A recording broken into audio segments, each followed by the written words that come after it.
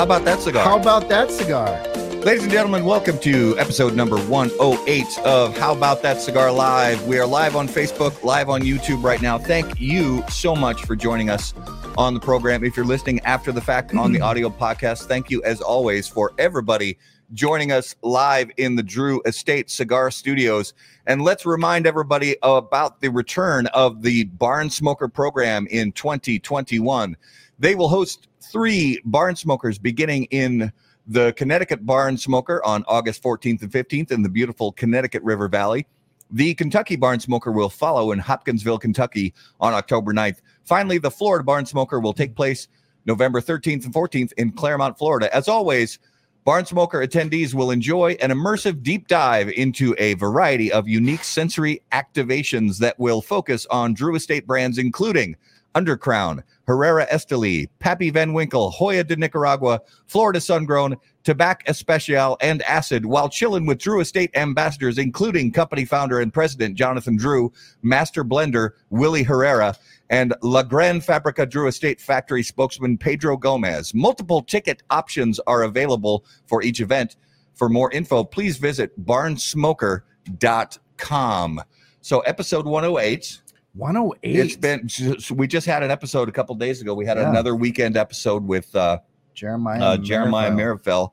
Absolutely great conversation with him. Got some more tears, which we don't go for tears, but you know, sometimes conversations get emotional. I feel like we're the James Lipton or the Barbara Walters.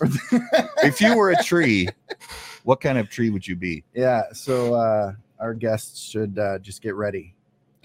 Break out the Kleenex box. So it was so beautiful. Weather was starting to improve around here. And today the high was, I think it got up to 35 degrees and it snowed.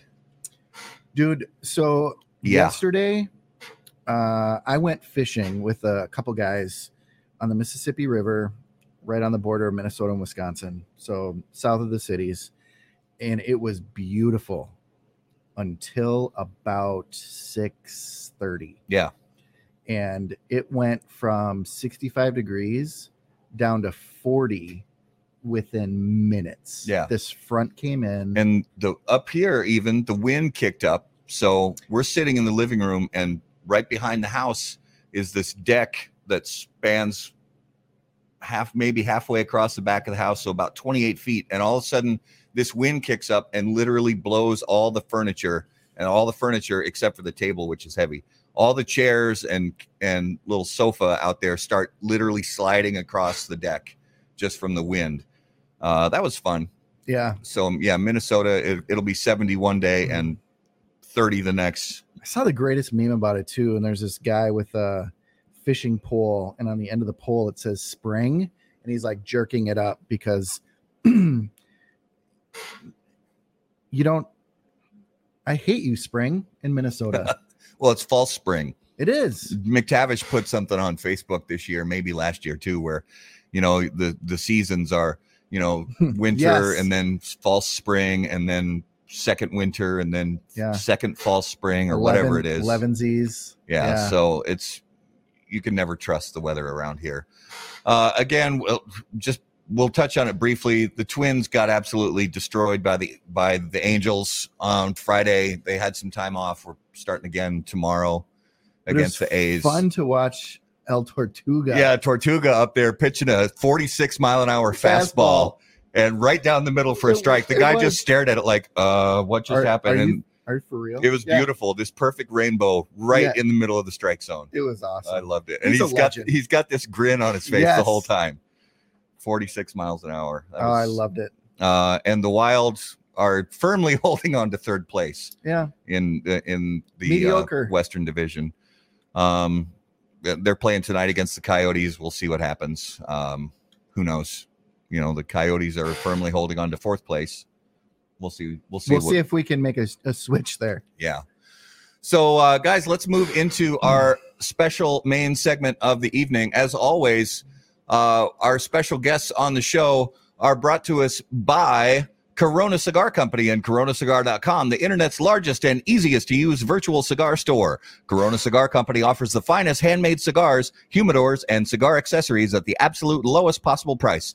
You'll also find unique and limited cigars containing Florida sun-grown tobacco. As a proud American, president and founder of Corona Cigar Company, Jeff Borshowitz believed it was possible to bring cigar tobacco farming back to Florida. At Corona Cigar Company and coronacigar.com, you'll find the best selection anywhere in the world of cigars containing this special Florida sun-grown tobacco. If you live in Florida or are just visiting, be sure to visit any of the great Corona Cigar locations in downtown Orlando, Sand Lake, Lake Mary, and also the Davidoff of Geneva Lounge in Tampa. For more info on all of that, please visit coronacigar.com and floridasungrown.com. So, ladies and gentlemen, without further ado, if you would please welcome to episode number 108 of How About That Cigar Live from Roma Craft Tobacco, Mike Rosales and Skip Martin. Welcome to the show. Hello. Okay. We need better lighting and sound and visual. Well, here in the studio, we need better subjects. Just behind the camera. You guys are great. Yeah. Mike's got great lighting. Yeah, Mike is all set. And Skip, we've worked with way worse. Yeah. Yeah, you look good.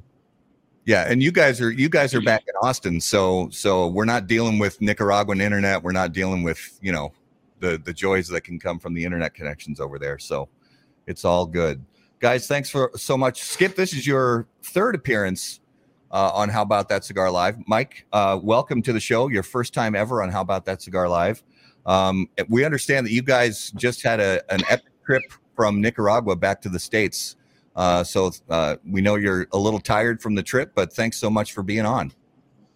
Yeah, no worries. I think that, I don't know, it's great to be traveling kind of again, right? I think that if you're going to travel and you're going to go down there, make sure that you have a lot of patience and some woosah, kind of rub your ears a little bit, because it's definitely, it's not just like, hey, you show up at the airport and do your thing. It's a process. Yeah, that's one of the things I was going to ask you guys about, because for anybody who's been fortunate enough to travel down to Nicaragua for a factory tour or for Puro Sabor and things like that, it's got to be a lot different now than it was just 14 months ago. So what is it like as far as the hoops that you guys have to jump through, not just with the airport, but with things in town, or what are you guys doing at the factory to sort of stick with whatever local regulations might be? So I went down in January. So my normal 90-day cycle, I don't have residency, so I only stay down for like 90 days at a time, kind of like my submarine days. So I'll go down. I went down at the end of January. We actually all had COVID at the beginning of January, the end of last year, and then kind of once I got over that, I went down, and then after the 90 days, Mike and Sean kind of came down at the tail end of that, so that we spent a week, and then we all came back together. What's really changed, Nicaragua, the challenge is that you have to have a very specific time sequence test in order to enter the country. So really the only airlines that are flying down there now are Avianca and Copa. So you have to get the test, you have to get it to the airline within 36 hours, and then you have to complete your trip before 72 hours. So that kind of really ties you to a very specific time. And then, getting the test here is not so hard. It's just the timing issue that's hard. And then while I was down there, the U.S. instituted a new rule but in order to come back from Nicaragua, you had to actually have a test to enter the United States. That test, they don't really require that you send it to them before the flight. But the challenge is there's only one place in Nicaragua where you can actually get the test. The PCR test. Yeah, so you have to go to Managua, one day, schedule the test, go to get the test the next day, wait for your results, go on one flight to El Salvador, and then take another flight to the U.S. So it takes like 3 or 4 days to get from Esteli back to Austin. Wow.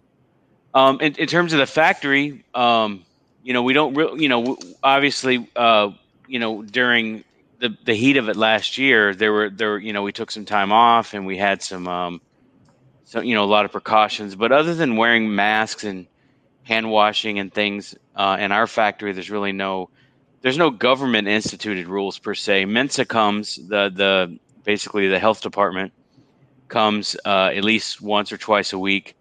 They take everyone's, of course they charge us, but they take everyone's temperature and their heart rate and ask them questions about anybody in their family being sick. They do that at least once a week. And then anyone that displays any kind of symptoms, kind of automatically gets 3 days off. And then if it gets worse, then they get 2 weeks off. So, okay. But yeah, I mean, we've only had one person out of the 70 people that work with us that went through that in the last 12 months. So or actually the last 16 months. Yeah. So it hasn't affected us much. I mean, if you go to the bigger factories, a lot of them you'll see like the plexiglass dividers. If you see, they have like the thing where you clean your shoes when you enter. They at Noxa, where Esteban's brother works, they actually have like a silkwood shower that you have to go through. It's pretty elaborate, yeah. So and go ahead. So Skip, we've had you on a few times. I think a lot of our viewers and listeners are familiar with who you are. Mike, this is your first time on the show.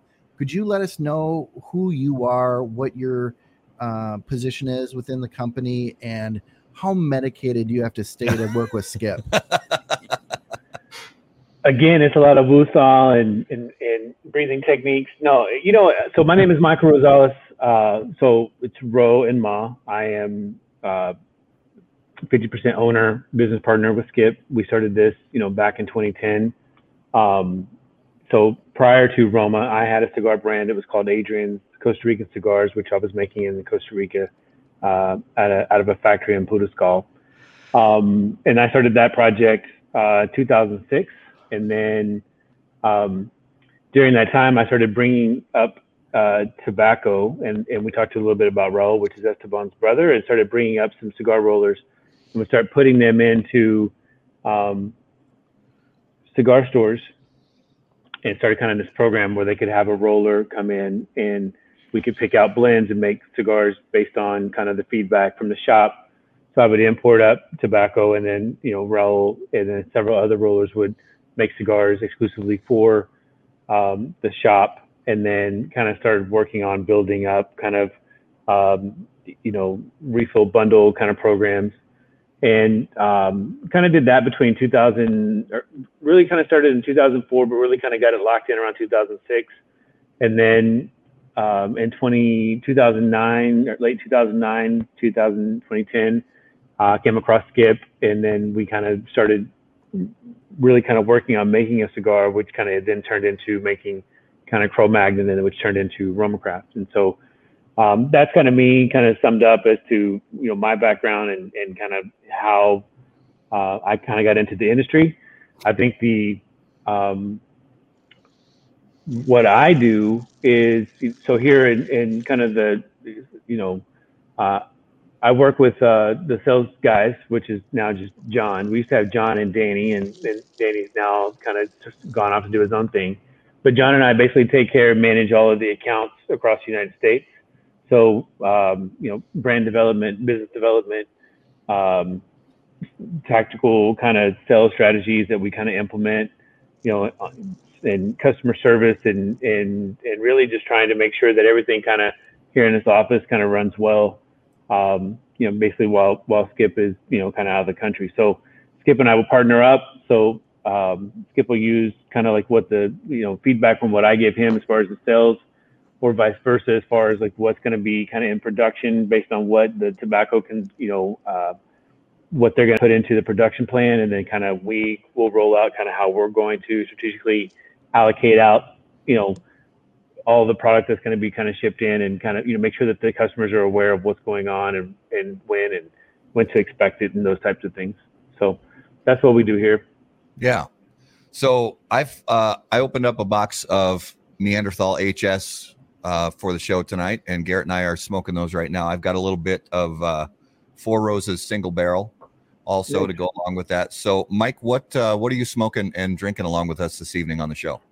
I'm actually smoking an EC Virtue right now. I smoke a lot of the Connecticut's, and I'm actually not drinking anything because I'm afraid I would fall asleep. But I'm actually, I think it's Topo Chico. So that works. Yeah, that works great. That works great. Skip, what are you smoking and drinking with us? I'm smoking a Padron 1926 number 6, I think. Ooh, very nice. That we bought at the airport on the way out. We had like 2 huge Ziplocs of cigars and went through them. Yeah, a lot of time by the pool. The cigars went fast, so at the airport we picked up another box, and it was a 10-count box. So I figured I was going to try to smoke it all in a couple of days. Yeah. So, with everything going on, over the last year or so, there's been sort of different ways that companies have been engaging with their retailers and engaging with their consumers and stuff like that. So, what have you guys seen in the, in specifically your marketplace, with your retailers and consumers? And what do you think some of the biggest changes really have been over this last year in the ways that you've interacted directly with retailers and customers? Well, I would say that because we're not necessarily always on the road. I mean, there was a time when I traveled a lot, and then tried to, especially as my kids have kind of gotten a little bit older, spend more time, kind of more balanced as far as doing one or the other. And but a lot of the times, the relationships that we have always been from the consumer up, right? So we've always spent a lot of time trying to engage with the consumers. And really the retail stores have been a conduit to the consumer base that we kind of create.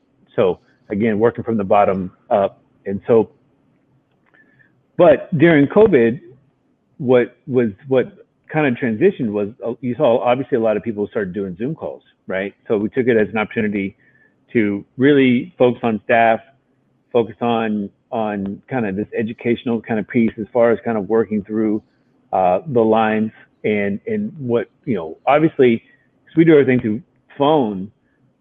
When the idea of Zoom kind of came around, which is kind of ironic because Skype and FaceTime and all this other stuff's been around, right? But retailers finally were like, we could do this. So you send them a link, they jump on. You spend 30, 45 minutes on a call. You can do customer account review. You can go through product lines. You can do all these other things. You can kind of share it with them. And really, it's really seamless, right? And so that was one of the things that I think early on when we sent Danny and John and everybody was working from the home, like it was really about let's set up your Zoom calls. Who you got? Do we need to be on? How do we kind of manage that? What's funny is there's still some accounts though that don't have computers or still use fax machines or very, very dated in the technology that so you have some challenges, right? Some of these older shop owners that have been around for a long time are resistant to change.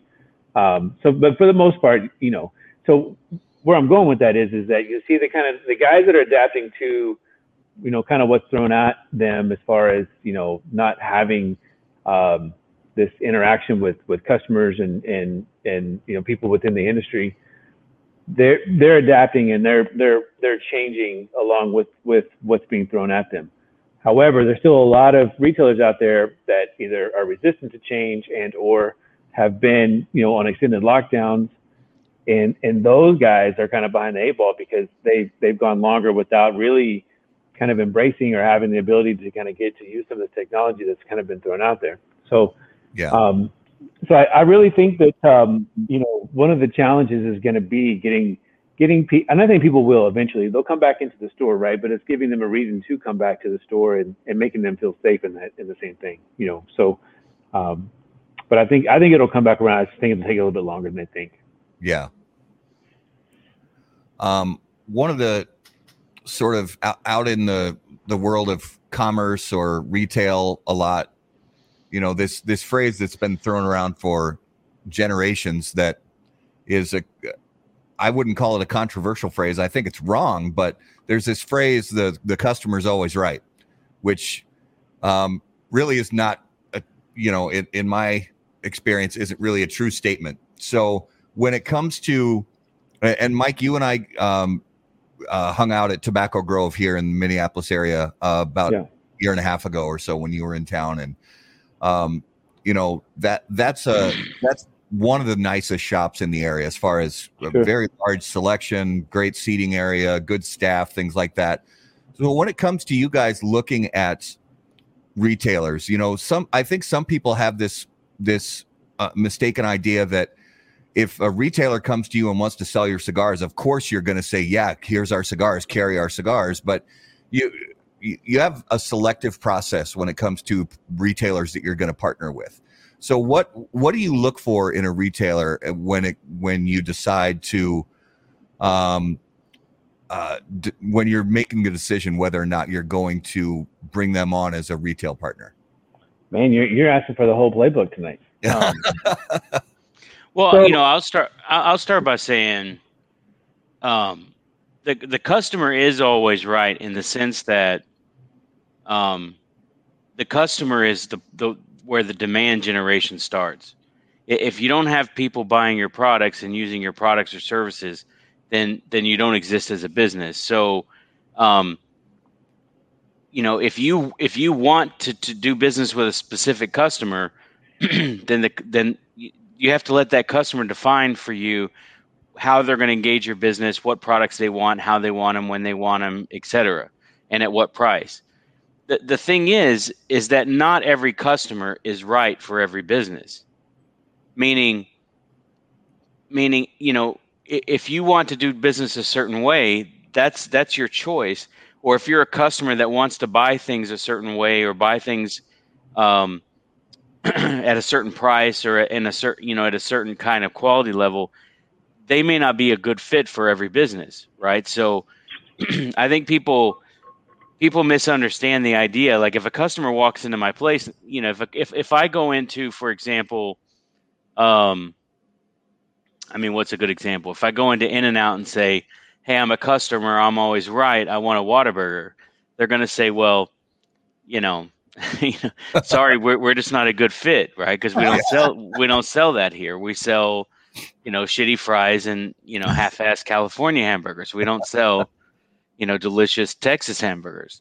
So my point is, for us, and Mike's going to elaborate more on how we choose customers, but for us is we know who we are, we know what kind of product we deliver, we know who our end user customer is, and we know the way customers have to kind of interlock with us to service the end customer well.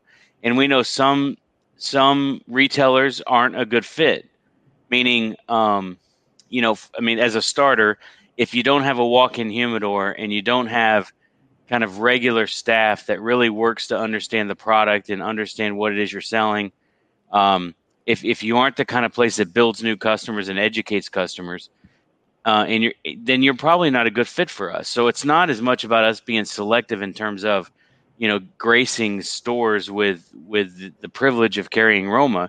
It's more about understanding what kind of stores we do well with, and then as we go through the process of first of all, we don't go out and look for customers to sell to. We generate the demand with the end consumer, like Mike said, and then the end consumer goes to their retailer and says, hey, how come you don't sell Roma Craft?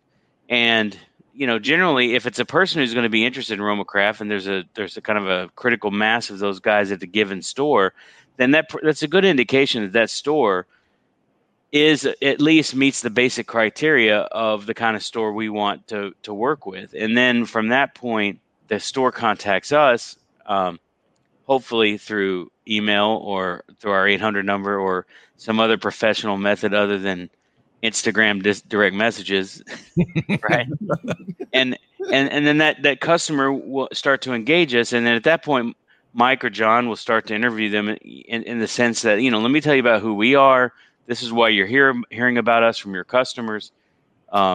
This is the kind of products we make. This is how we produce cigars. This is how we deliver cigars. This is the ordering process. It's a little more engaged than with some manufacturers. Just have a lot of product, and we slowly kind of work through all the reasons why they wouldn't necessarily work out with us.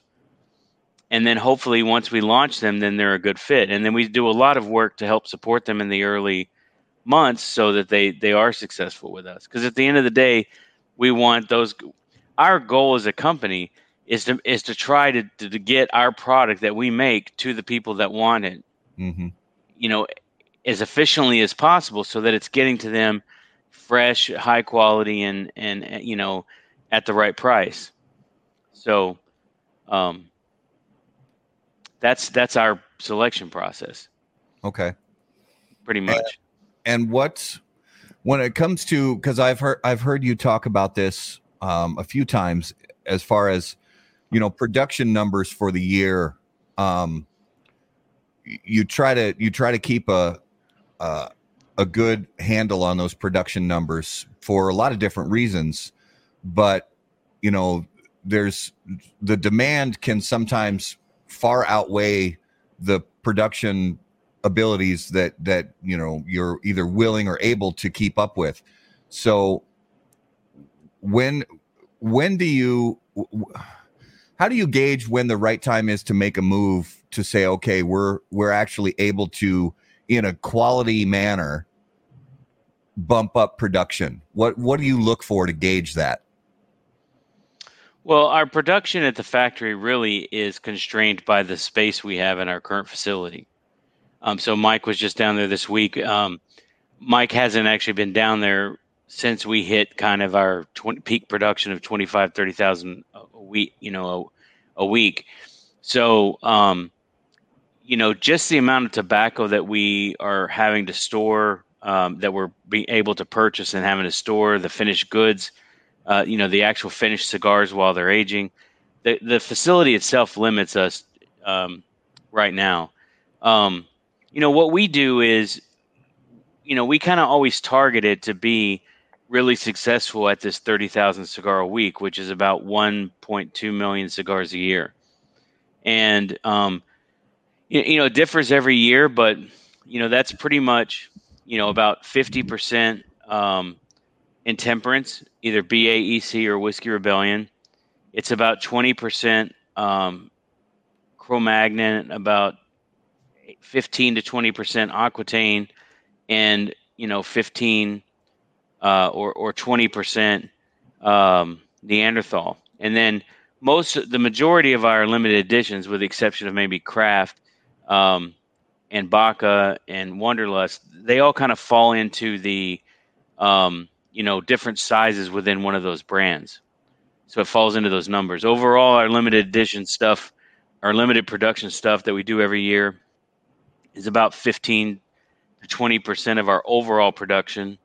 If you include Craft and Wonderlust and Baca.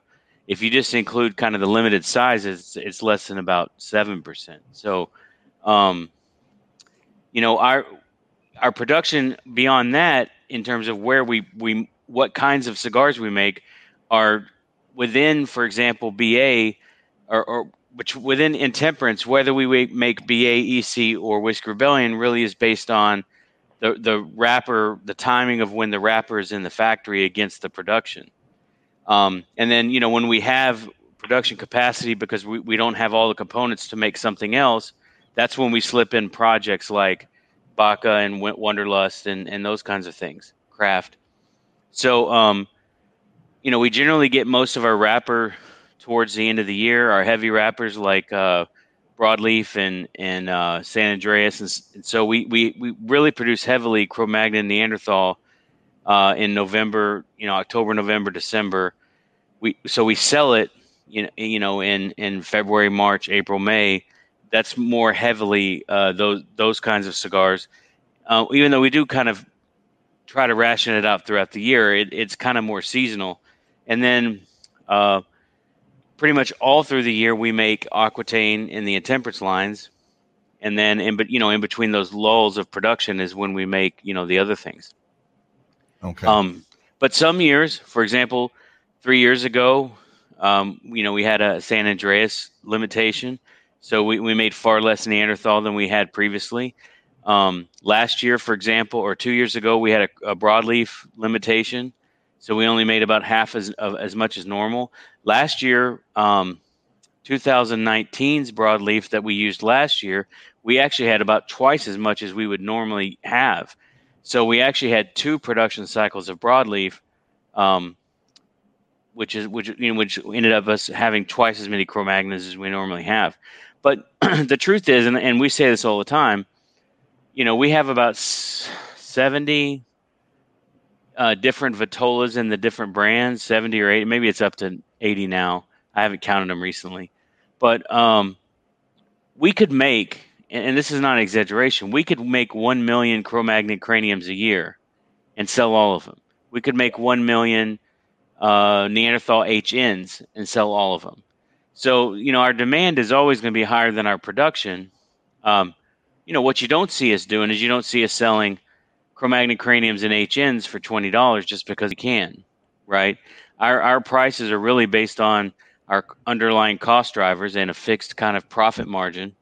And because we have very low costs here in the States, and because we're very efficient all the way through, we make really good profit margins and still sell the cigars at, probably $1, $2 less than we probably should sell them for in terms of the market, right?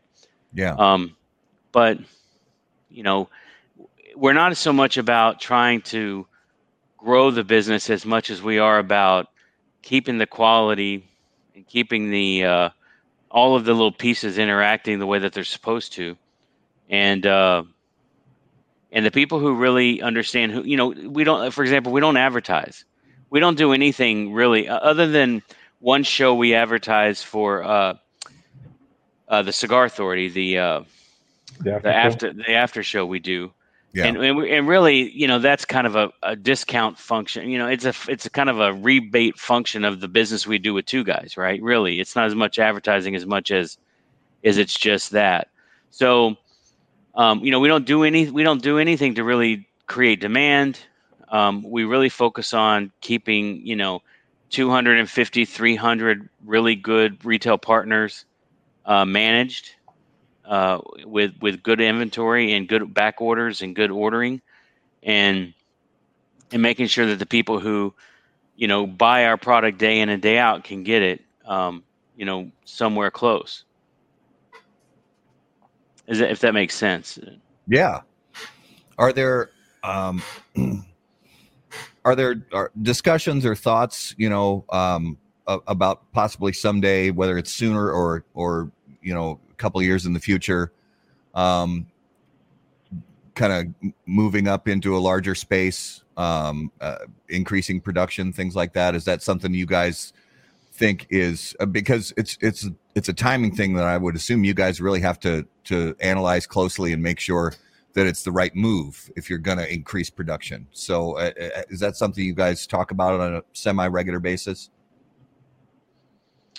Yeah, I mean, based on, our experience now and our raw material inventory, and based on the talent the team we have, and the customer base we have, we could probably easily move to 2 million, 2.5 million cigars without really anyone noticing.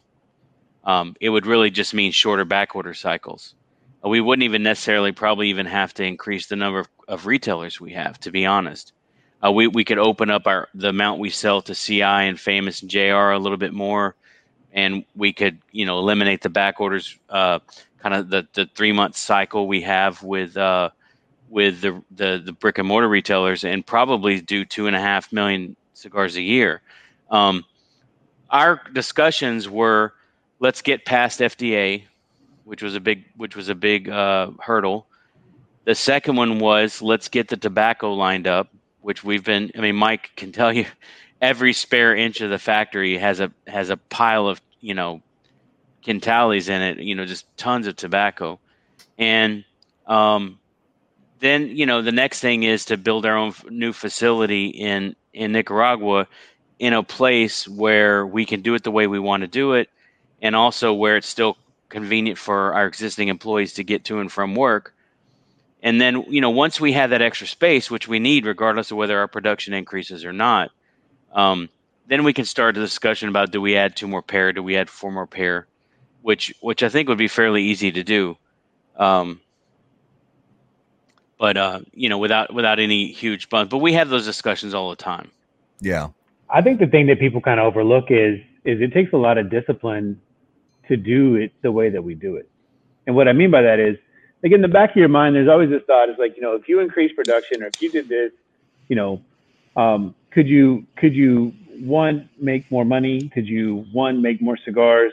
How much is ego? How much of that is one of the things that we set out at an early time when we kind of thought this through was, we could make a living, an honest living, at this scale, right? The advantage of the people who live in Nicaragua, obviously if they make a good chunk of money, they're not paying income tax like we pay income tax, right? So there's some advantages of having, your company structured in one way or the other. But when you look at what we do, you can manage the scale that we do. And when you start trying to increase and kind of grow, there are a lot of things that you have to kind of navigate through, right? So, for example, if we're not growing broadleaf, Connecticut broadleaf, right? So how if you're already having kind of troubles with that now, or San Andreas right now, how do you navigate those channels if you said, hey, I'm gonna scale to capacity, but then you don't have specific types of tobacco that you need to make the cigars that you would like to make, right? So, I mean, so in those conversations, it's a game of chess. It really is. And I think that people kind of overlook those. It's one thing to say, yeah, we should do this and let's go do it and not execute it. But I think, one of the things that you really kind of have to look at is, okay, what are the risks? What are the, what's the, pros and cons of doing those? And then, obviously, how do you mitigate those risks? Yeah. Mm-hmm. Yeah, well, I mean, like for example, this year, I don't think we've talked a lot about this, but Esteban has always had a little bit of a growing operation. So Esteban kind of grew up in Nicaragua in Fidel Olivas' organization, and specifically Lorena, and using Pueblo Nuevo, which is becoming more popular for everyone. But these farmers in Lorena, Esteban's been working with them for years. And then even after Fidel Olivas kind of stopped operations, he still kind of helped subsidize some of the crops in order to kind of keep a foot in the game, make a little bit of money on the side. Well, in the last year or so, Esteban's really expanded. He has another company outside of Nica Sueño where he's a grower now. And so like this year, I think he's working on, I don't know, was it 2 manzana or 3 manzana of a crop of Esteli tobacco. So, pretty quickly we're going to be in the position to where instead of going out and looking for Esteli tobacco every year all the time and just buying, when we find the right tobacco, buying it, we're going to be in a position where we have a ton of it. And that being one of the most popular tobaccos in that region, being to what I think is the best Esteli tobacco in Regadillo, that tobacco then not only helps us kind of be able to double our size if we want to, because that's a main component that's limiting from a filler perspective, but it also gives us a lot of really high quality material that we can trade for small amounts of other things that we need. So if other people, for example, have Jalapa, like I was talking to Luciano, for example, they have a big growing operation in Pueblo Nuevo and Jalapa, and we use a little bit of both of those. But being able to trade Esteli tobacco for that, it changes a lot of dynamics for us. We've gone through different ways of doing San Andreas, but now, in fact, Raul, on behalf of Raul and us, was just in San Andreas, working with directly to the source in terms of because Noxa or Nica Prosa has stopped importing San Andreas, so now we're getting it directly from Mexico, and making sure that we get the same stuff the right way, cured the right way, fermented the right way, and then sent to us. We've switched from getting Arapiraca and broadleaf in Esteli to getting it directly from Lancaster leaf to getting it directly from Brazil with the Schuster family helping us there. So over the 10 years that we've been doing this, we've really dug deep into the supply chain and gotten more capable in terms of sourcing the tobaccos that we need, the exact kinds of high quality tobaccos we need. And, the part of that is that it's really expensive. It's a lot more expensive for us than it is, say, for a big operation, right? But at the same time, because we're so efficient all the way through the process, especially here on the sales and administrative side, we're able to be really competitive. Yeah. So that's, the cigar business isn't all, just sitting in lounges and smoking cigars with people and telling stories, right? It's more than anything, I would say, what we do is we manage a humongous supply chain that's all over the world, right? I mean, we use tobacco from Africa. I've recently spent a lot of time talking to the Marifels about getting that directly. In fact, I think we have some samples coming in this week from them. Really high quality tobacco, which means we can expand Baca, right? We have started looking at really heavy sun-grown Sumatra for a new line of cigars, and securing the supply chain for that, which actually starts happening about 2 years before you actually introduce a new product, right? You get the trademark and start sourcing the tobacco, and then about 2 years later, you start to see it, right? Yeah. So there's a lot of those things that we do constantly. I mean, that's what we do for a living. We don't just sit around and smoke cigars, even though it does seem like that sometimes. We have a great viewer question. Oh, yeah. What's that? Yeah. This one here? Yep, that one there. So Paul asks, any chance of a Wonderlust or Baca Lancero? Yeah. So with the change in the FDA, I don't know that we'll ever bring Wonderlust into the States for a lot of reasons. And I don't know if Baca will ever, maybe if this thing with the Marifels works out, it'll be more, it'll be a broader. We still have a limitation on Honduran filler for that blend that we have to solve. But, we make Weaselitos in both of those, which means we bunch Lanceros in both of those cigars and then cut them in half and make Weaselitos. Yeah. So there already are, per se, Lanceros in both of those. We just haven't, only we've smoked them. Right? So it's just they're basically half Lanceros, like 3.5 or 4 by 38. Yeah, they're 3.5 by 38. So yeah, Lanceros are one of those things. Like everybody loves to talk about them, but it's this guy. I am on a campaign to bring Lanceros back to where they should be. Yeah, good luck with that. I mean, like our OM, the Neanderthal Lancero, is a miracle of cigar making. I mean, because we put 7 kinds of tobacco in a Lancero with the double Ligero from Pennsylvania, right? Which getting, that cigar starts out at like a 46 or a 48 and then becomes a 38 through the Tabacchiato process. So there's no other way you could make a Lancero with that much tobacco, which is why that cigar is so strong and complex for a Lancero. There's just really no comparison on the market. There really is not. I mean, the closest I would say would maybe be the La Flor Dominicana double Ligero Lancero, which is just a beast as well. It's a lot of flavor and body, but it's a different kind of cigar than the Neanderthal. So we know how to make Lanceros. It's just there's not many people that smoke them. Well, and correct me if I'm wrong, but from what I understand, when it comes to Cameroon for the Baca, the leaf sizing plays a factor too, if I remember right, for that particular type of tobacco that you would use for the Cameroon wrapper when it comes to a 7-inch long cigar. Does that play a factor as well? Yeah, I mean, Ecuadorian Cameroon and Honduran Cameroon and other varietals of Cameroon seed tobacco are all fairly large, relative.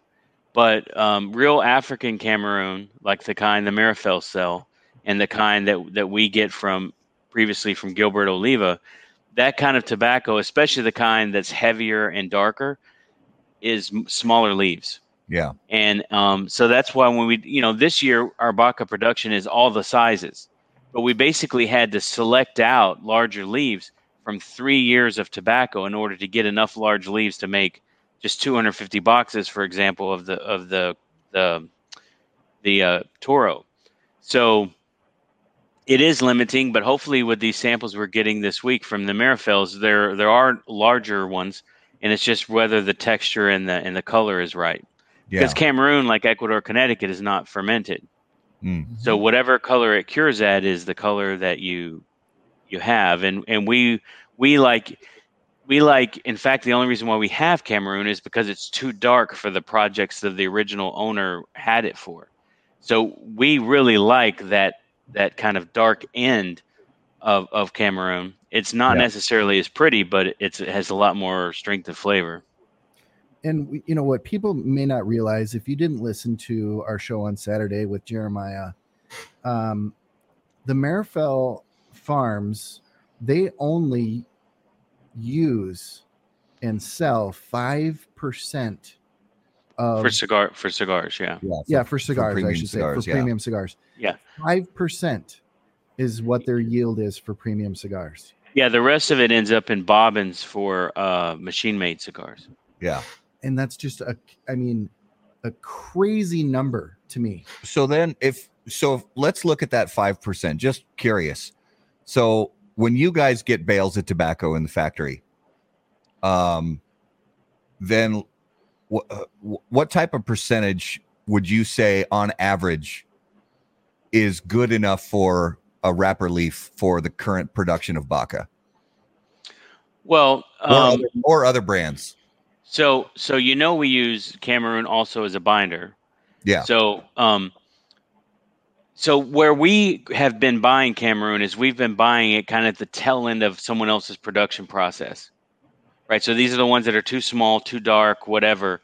And so that's how we've been able to buy it, is because, they make brand X, it's certain sizes, it's certain color, and then they yield out some. And, this is where when people say we only use the best tobacco, the best tobacco for the person who bought that Cameroon was the larger, lighter leaves. For us, the best tobacco is the smaller, darker ones, right? So when we get that in the past for Baca, the Cameroon, for example, when we were working on the project with Jack Tarano and we got the tobacco from Scandinavia, it was like 80% binder, in my opinion. I mean, that's how we judged it. So it was really hard to make something that, was even worth doing. Yeah. Now, Espinosa took that at La Zona and made the War Zone, and it won all kinds of awards and accolades. So that's just our opinion of that tobacco versus how they were able to use it, right? So I'm not saying it's good or bad or we had a better decision. It's just the way our factory worked with it. But by the time you get the tobacco from someone like Marifel, it's very specific to the color grade and the quality and the size that you want. So it's very high percentage ends up being exactly what you want. It's just your prices go up. Yeah. The more specific you are on the sort, the higher the yield. So instead of getting 140 pounds that's 80% binder, but costs you $17 a pound, now you're getting 140 pounds that's 95% wrapper, and it costs you $58 a pound, right? So, the actual cost per wrapper doesn't change so much. It's really more about the yield. Okay. So one of the things I'm curious about from you guys is when it comes to special editions or limited production stuff, I know that sometimes, and there are other companies that do this, a lot of companies that have, special editions, limited runs, things like that. So sometimes from what I've seen, limited production runs and special editions can really, they drive a lot of buzz and they can drive sales. They can sort of increase sort of consumer desire that in the end, after the limited run is sold out, it can sometimes even lead people to your regular production stuff, maybe if they weren't familiar with it before. So that's not usually the way it happens, but okay. So but we just had this long conversation. So right, Mike? Where is the fine line between consumer desire or consumer demand for, being one of the cool kids that got the limited stuff and the regular production stuff, and how do you guys gauge that? Well, I think that obviously at the end of the day, right, you're always going to have core lines. So you have to, so if it's so let me back up. As a consumer, there was a shop in Houston. It was called Lone Star Tobacco. And this guy would have, vintage stuff. Like if you went and dug around, like you could find some really, really cool things that you just didn't see anymore, right? And what I'm talking like, you could go in and say, hey, do you have the Tony Brahani, Bahia Gold? And he'd be like, oh yeah, let me look down here. And he'd pull, kind of, dig around, he'd, pop it out, right? But every time that I would go into his store as a consumer, and I would kind of geek out over certain things, he would say, oh, you know what, since you got, a handful of this or some of that or whatever, you might appreciate it. And he would go up and, grab something from the top and go, you probably have never seen this before, but since you bought all this other stuff, if you want to get one of these, I'll sell you one of these, because I know he knew that I was a consumer, right? And then I would appreciate it, right? So obviously, like for me, my concept, or I think collectively, is that's how people should ought to treat, kind of the limited editions, the things that you don't necessarily see. Because at the end of the day, if you just throw it on the shelves and it just becomes kind of mushed in with all the other core line stuff, like there's really there is no special about it. I mean, unless the bloggers and people are doing reviews on it or whatever, like it just kind of gets tucked away. Like that's kind of, what do you think about that, Skip? Like, is that? Well, I mean, I'll give you a good example. When I was coming up as a cigar smoker, I kind of came up where Opus X and the Don Carlos and those things were always limited, no matter what. If a store had them, you were lucky, right? If they got that stuff in, if they got Don Carlos torpedoes in, or if they got number 2s or whatever, everything back then, anything good was limited. So especially getting good, there were the curly head Fuentes but even for me, like even the La Unica 400 Maduros would sell out. So, I would come in, buy a bundle, 2 bundles, a box. Every now and then, if I could afford it, I'd buy a handful of Fuentes. And then when a box of, say, for example, which was a unicorn at the time, like a bestseller, or the Hemingway work of art, or which I think was the bestseller was like a little bit larger than a short story, and then there was like a barber pole short story, which I think was called the work of art. And there were all these kind of cigars that you heard existed, but you didn't really know. And when those came in, they went in the back. And then, Chad, the guy who owned the store, Emerson's in Virginia, he would say, hey, Skip, have you ever heard of this cigar? And I'd be like, yeah, I heard about it. I saw, Andrew Welch had a picture of, all those cigars in the Fuente alcove or whatever. He's like, hey, how would you like to have one? I'm like, sure. He's like, they're $15. I'm like, no, I'll take one, And then you smoke it and you realize, okay, it's cool. Back then, you didn't really have an Instagram where you could take a picture of it or whatever, but it was cool. And maybe you kept it in your humidor for a little while, but then when you finally smoked it, you go, that was really an interesting experience, but it isn't that much greater than, I would rather just have a regular supply of short stories, right? Yeah. Or a regular supply of bestsellers. And the thing was, though, that I felt really appreciated as a customer, and also cool as a cigar geek, that I got to smoke something that nobody had really seen before. And a lot of times, if I got 2 of them, I would really kind of try to share one of them with a buddy of mine, and he would do the same for me. So, for us, the limited stuff we do, there's a practical reason why we do some of it. So, for example, if we're making 5x56s, we have 5x56s in every single line. We have it in ECBA, WR. We have it in Neanderthal now. We have it in Cro-Magnon Aquitaine. We have it in Baca. So the point is, the 56 ring gauge molds, if we're working, if we're only making 5,000 cigars a day, and there's 2 pairs of rollers or 3 pairs of rollers that are working on 56s, that's consumed all the 56 molds. And someone else is working on the 50 ring gauge, Perfecto molds, which we also have in every size. And someone else is using 46 for either Anthropology or the 4x46. So what happens is every now and then there's an odd pair out where we don't have demand for other sizes, or we don't have wrapper of certain size, or the wrapper's too big. Like, for example, in Neanderthal, Mike was a part of this discussion this week.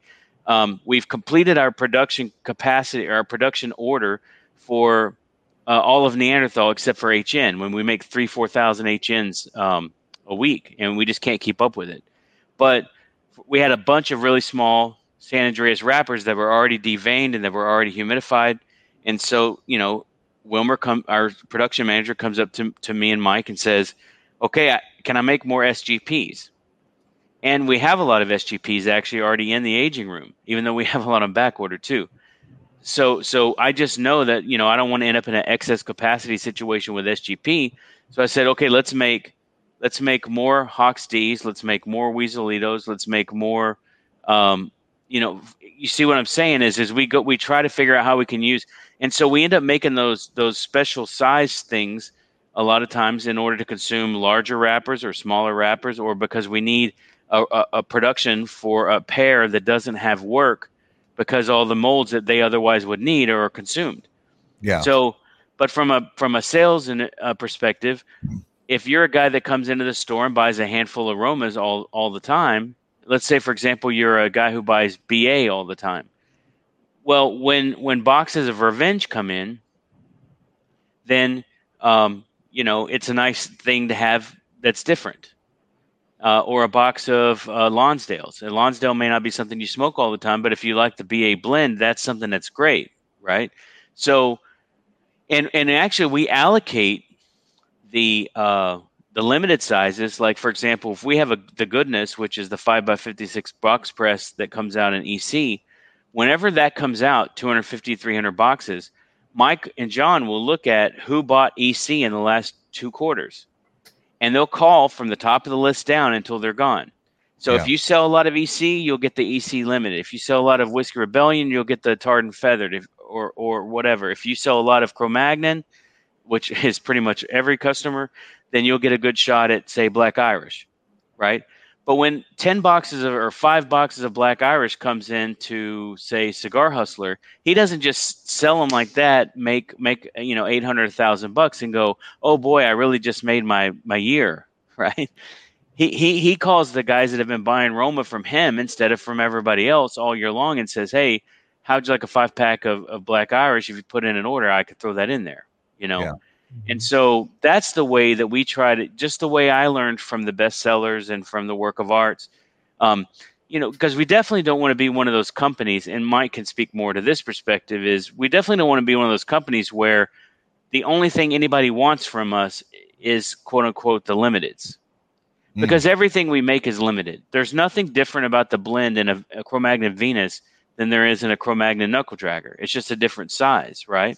Yeah. But I could name 5 or 6 brands where the only thing they really ever sell, like you couldn't name the core line from some of these companies because they have no core line. All they sell is the quick hit 10,000, 15,000, 20,000 cigar runs. And then, people scoop those up, and half the time they end up being disappointed in them because they're, not because they're not good, but because they're not the thing that they want. If you like Cro-Magnon, you're going to like that weird size in whatever Cro-Magnon we make. Yeah. Well, or on the opposite side of that, I've seen people, and I've even experienced this myself, where a certain brand puts out so many limiteds, and I buy maybe a 5er of one particular limited, and I end up loving it. And then I honestly, as a consumer, I get a little upset knowing that this is not something I'm going to be able to get on a regular basis. If it becomes a cigar that I really enjoy, I would prefer to just be able to buy it, buy 1 box a quarter and keep it in my humidor regularly instead of knowing that it was a one and done. Yeah. And I don't necessarily like to chase beers, whiskeys, or cigars. I mean, I'm too busy chasing watches, so I don't have time to. I don't watches and handguns. We've moved on. We don't have time to chase limited beers. But if there is a beer that's limited that I know I really really like, like Chacovesa barrel aged, I try to find a contact that I know can get that and let them know that every time that comes out, we want a few, and then we do the same for them, right? But this whole calling around to 50 stores to find a cigar that's pretty much like maybe not even as good to you as the Coraline cigar, and then having people try to charge double or triple the MSRP in order for you to get it. To me, that really contaminates what the culture I grew up in terms of the cigar business. So we intentionally go out of our way not to try to create that kind of environment, even though sometimes it happens and we have no control over it. Right. Well, I'll give you the far extreme of that, right? So there was a couple of years ago when we got I want to say about 150 boxes of Black Irish, right? So I took, I could have easily taken the top 10 or top 5 guys and said, hey, you can have, or even one customer and just said, here, take them. But I didn't. What I did was everyone who had an order going out in that shipment, I just allocated them a box and just sent it on its way and was like, hey, thank you for your business, and kind of left it at that. And a few retailers actually said, I didn't order this. Why did you give this to me? It's like, well, you can send it back. No problem. Yeah, you send it back. But there was one particular that called me and says, what the fuck am I going to do with this one box? I've got 80 members, and was upset that it wasn't enough to kind of satisfy his shop, right? Like for me, on my perspective, it was kind of like, hey, this is just a, listen, I don't know what you do with it, right? Again, it goes back to the way I think as the way I grew up and the way consumers kind of dealt with, retailers, helped me out along my way. It wasn't, but because I couldn't send them, 80 to 150 boxes of one particular size or one cigar, like they were upset that I sent them one box, right? And it wasn't really like, maybe I didn't think it through, but it was really just kind of a gesture. It wasn't really anything, hey, this is kind of something unique and new, and holidays are coming, and whatever. And but to get a phone call where someone's like actually truly upset that you only sent them a box of something, kind of threw me, for a loop, right? Because I didn't even know how to respond to that, because it wasn't. There was no malicious, again, it was really kind of just from the heart, right? Yeah. And that customer was not right, by the way. Yeah. Or that customer was not always right. So but my point is a lot of manufacturers will use, the limited editions as a driving force to kind of help sell core line, right? And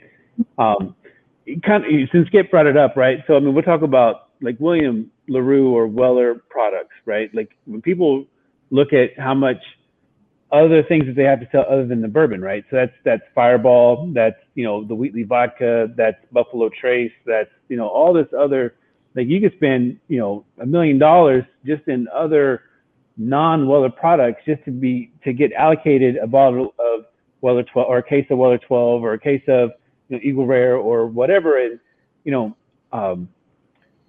it's always like from my perspective, it's always been like, okay, since you've done really well in the core line stuff, hey, you deserve to have some of this, right, kind of the cherry on top, right? Because this stuff is, it's going to sell and people are going to come in and look for it. But there's this movement in the industry right now where people are so focused on new, and it's been going on since 2007, 2008. But I think right now even more so because people are buying online, and social media and Instagram, Facebook have allowed it to get to this point to where it's like, hey, I got the whatever, this is what I'm smoking. But if you ask any of us, Skip 9 times out of 10 has an intrigue, BA intrigue in his hand. I either have Virtue or an Anthropology, Oxy Anthropology in my hand, right? Like we smoke core line because and I could literally smoke whatever I want. I mean, and I'll say another thing about what Mike just said is, if you build your business to where you bring a ton of those kind of unicorn hunters in to buy cigars, and that becomes your cash cow, you basically are fucking yourself. Mm-hmm. What you want to do is you want to get the guy who smokes 2 cigars a day, 3 cigars a day, a box a month, whatever, who buys 25 singles a week or whatever. You want to get that guy on a regular basis walking into your place and getting the thing that he always wants. Yeah. And then you throw the cherry on top and say, hey, even if you don't smoke this, maybe trade it and get someone else excited about cigars, or maybe just for a special occasion, right? Or whatever. If you build your whole business on those kinds of customers, you will never have a challenge because you always have core products that you can present to them. Right. If you build it on the unicorn guy, he's involved in a relationship with 10 different retailers. And probably he's turning around and becoming your competition in the gray market or the black market, selling to other people for double what he paid you for it. Oh, absolutely. So basically, if that's the business you want to be in, if you want to be in the business of just the crazy, super hipster branded derivative bullshit cigar where everybody's calling around, it's great to have that $3,000 hit or that $4,000 hit, but that's like a sugar high. It's never going to last. Right. And what the fuck do I know? Right. But I've only been around this business for 30 years and seen who makes it and who doesn't. Yeah. Right. Well, Matt has already done it, but since we don't have a plasma cutter in the studio, I'm going to show those who have complained about these bands how simple life can be if you just just do the right thing. Watch. I hope look at that. That's so. I hope the dojo guys are watching. We love you, Jordan. We love you, Jordan. We love you, Eric. But It's so simple. Look at that. And look, one piece. Everything's fine. Everything's fine. Nothing to see here. Please disperse. No. So another supply chain thing that's kind of funny is, so I specifically wanted that kind of paper, and it's very rarely used in the cigar business. It's used really commonly. It's called wine paper because it's used for wine labels very commonly. And we actually use it not only for our labels, but also for our insert files and also for our little brand tags on the outside of the box. And we're the only people in Esteli who use that paper. And I don't know there's anyone in Dominican that uses it either. So it has to come in these huge rolls. So Cigar Rings has a ton of that, and we never have to worry about running out of it. Because nobody wants it. Yeah, exactly.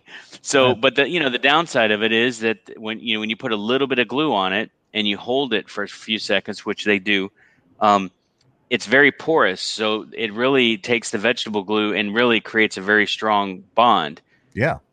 The challenge with that, the positive thing is what I'll tell you is you will almost never see glue actually on tobacco of our cigars. Correct. Because they don't have to use a lot of vegetable glue. They use very small amount. Yeah. So you never see the band sticking to the cigar. But if you're in if you're in the habit of normally just kind of peeling it off like a easy stick label, you're going to be disappointed because it's very hard to, especially as dense as our cigars are. There's not enough sponginess to squeeze the cigar in order to get the label your finger underneath it. Yeah. So a lot of people have learned that the hard way, and I get at least 5 messages a week saying, what kind of glue do you use? Why do you? But it goes back to our cigars are really meant for people who smoke a lot of cigars. Mm-hmm. Yeah. So you'll either learn or you'll move on to a product that's better suited to your level of experience. Another viewer question real quick is at current levels of production, how long can you produce Baca if the Marifel deal doesn't go through? We could produce it every year. Actually, the wrapper is not the limiting factor. The limiting factor for us, the most limiting factor, is the 2 types of Honduran tobacco we use. because the people who make really good high-end Honduran tobacco do not like to sell it. Nestor Plasencia, as nice as he is, as great as our relationship is, he says, yeah. And then when you talk to the people at the factory, it's like, no.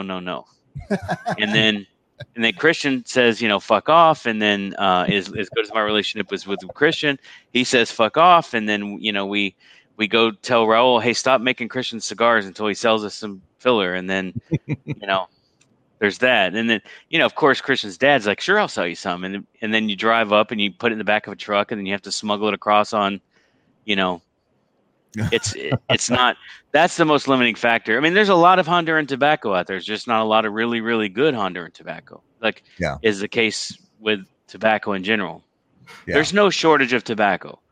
There is always a shortage of good tobacco. Good tobacco. Yeah. So just for everybody out there, I fired up my second cigar, the Fomorian. That's a brave move. It's a brave move. This is from, I'm pretty sure this is from the original production run. And I love it. I think it's very good. I'm one of those weirdos that likes Candela. So I think it's one of the best Candelas ever made, but that's just me. And not all Candelas are equal. Right. Well, that one doesn't taste like a Candela, which is why it's good. That's right. Right. Again, we wait for the darkest Candela. It comes from Noxa, where they make a ton of Candela cigars. I got an echo now. No, it's all right. But they make a lot of Candela cigars, and the darkest tobacco, actually we use that. And then another interesting thing about the Fomorian is the fresher it is, the better it is. Yeah, it's. I will say that this one being, I don't know, when did the Fomorian first come out? 4 years ago? 5 years ago? 2014, I think we made the first one for DC Tweet Up. Yeah. So, it definitely doesn't have that twang anymore, but I'm okay with that. It's still it's Ecuador, Connecticut. Yeah. Right. So it probably tastes now at this point more like Ecuador, Connecticut than Candela. Yeah. Especially if it's in the top layer of the box and it gives a lot of UV exposure. I got a unicorn of a unicorn. Oh, let's see. So while they were down there, they were making the HN, and so I asked them to make me the HN blend with the Candela wrapper over it. So I don't know if even Skip has had this one. So they didn't have a lot of Candela, so I had them make this one. So I'm gonna let this one dry out a little bit for about 30 days or so, maybe a little bit longer, and then smoke that. See how that does. Yeah, Mike spent the week walking around the production floor going, has Skip ever had this? Hey, make me one of these. Yeah. Well, and Skip, I got to say that Garrett and I brought our flavor wheels with us. Nice. We've got, so I'm getting notes of animal oils. Yep. And if you were out and you had a fire. Polished furniture. I'm just looking at all the things that are on this wheel. Polished furniture. Essence of fir. Yeah, essence of fir. Rhubarb. I don't even know what rhubarb tastes like, to be honest. Hummus. Isn't that a pie? Rhubarb pie? Is that a thing? Rhubarb pie, yeah. Well, rhubarb it grows everywhere in the upper Midwest. Yeah, it's this nasty looking weed that people cut the roots off or cut off the stalks and put a shit ton of sugar on it, and it tastes fantastic. Here's so I apparently touched a lot of feelings this week. there were a lot of feels. Right. Which is nothing new for me. But here's the point I'm making, and I'm not even being critical of like the hyper specific flavor. No, I always think it's really kind of funny, and it's definitely entertaining when Jonathan from the Cigar Authority says, he'll say something like, have you ever had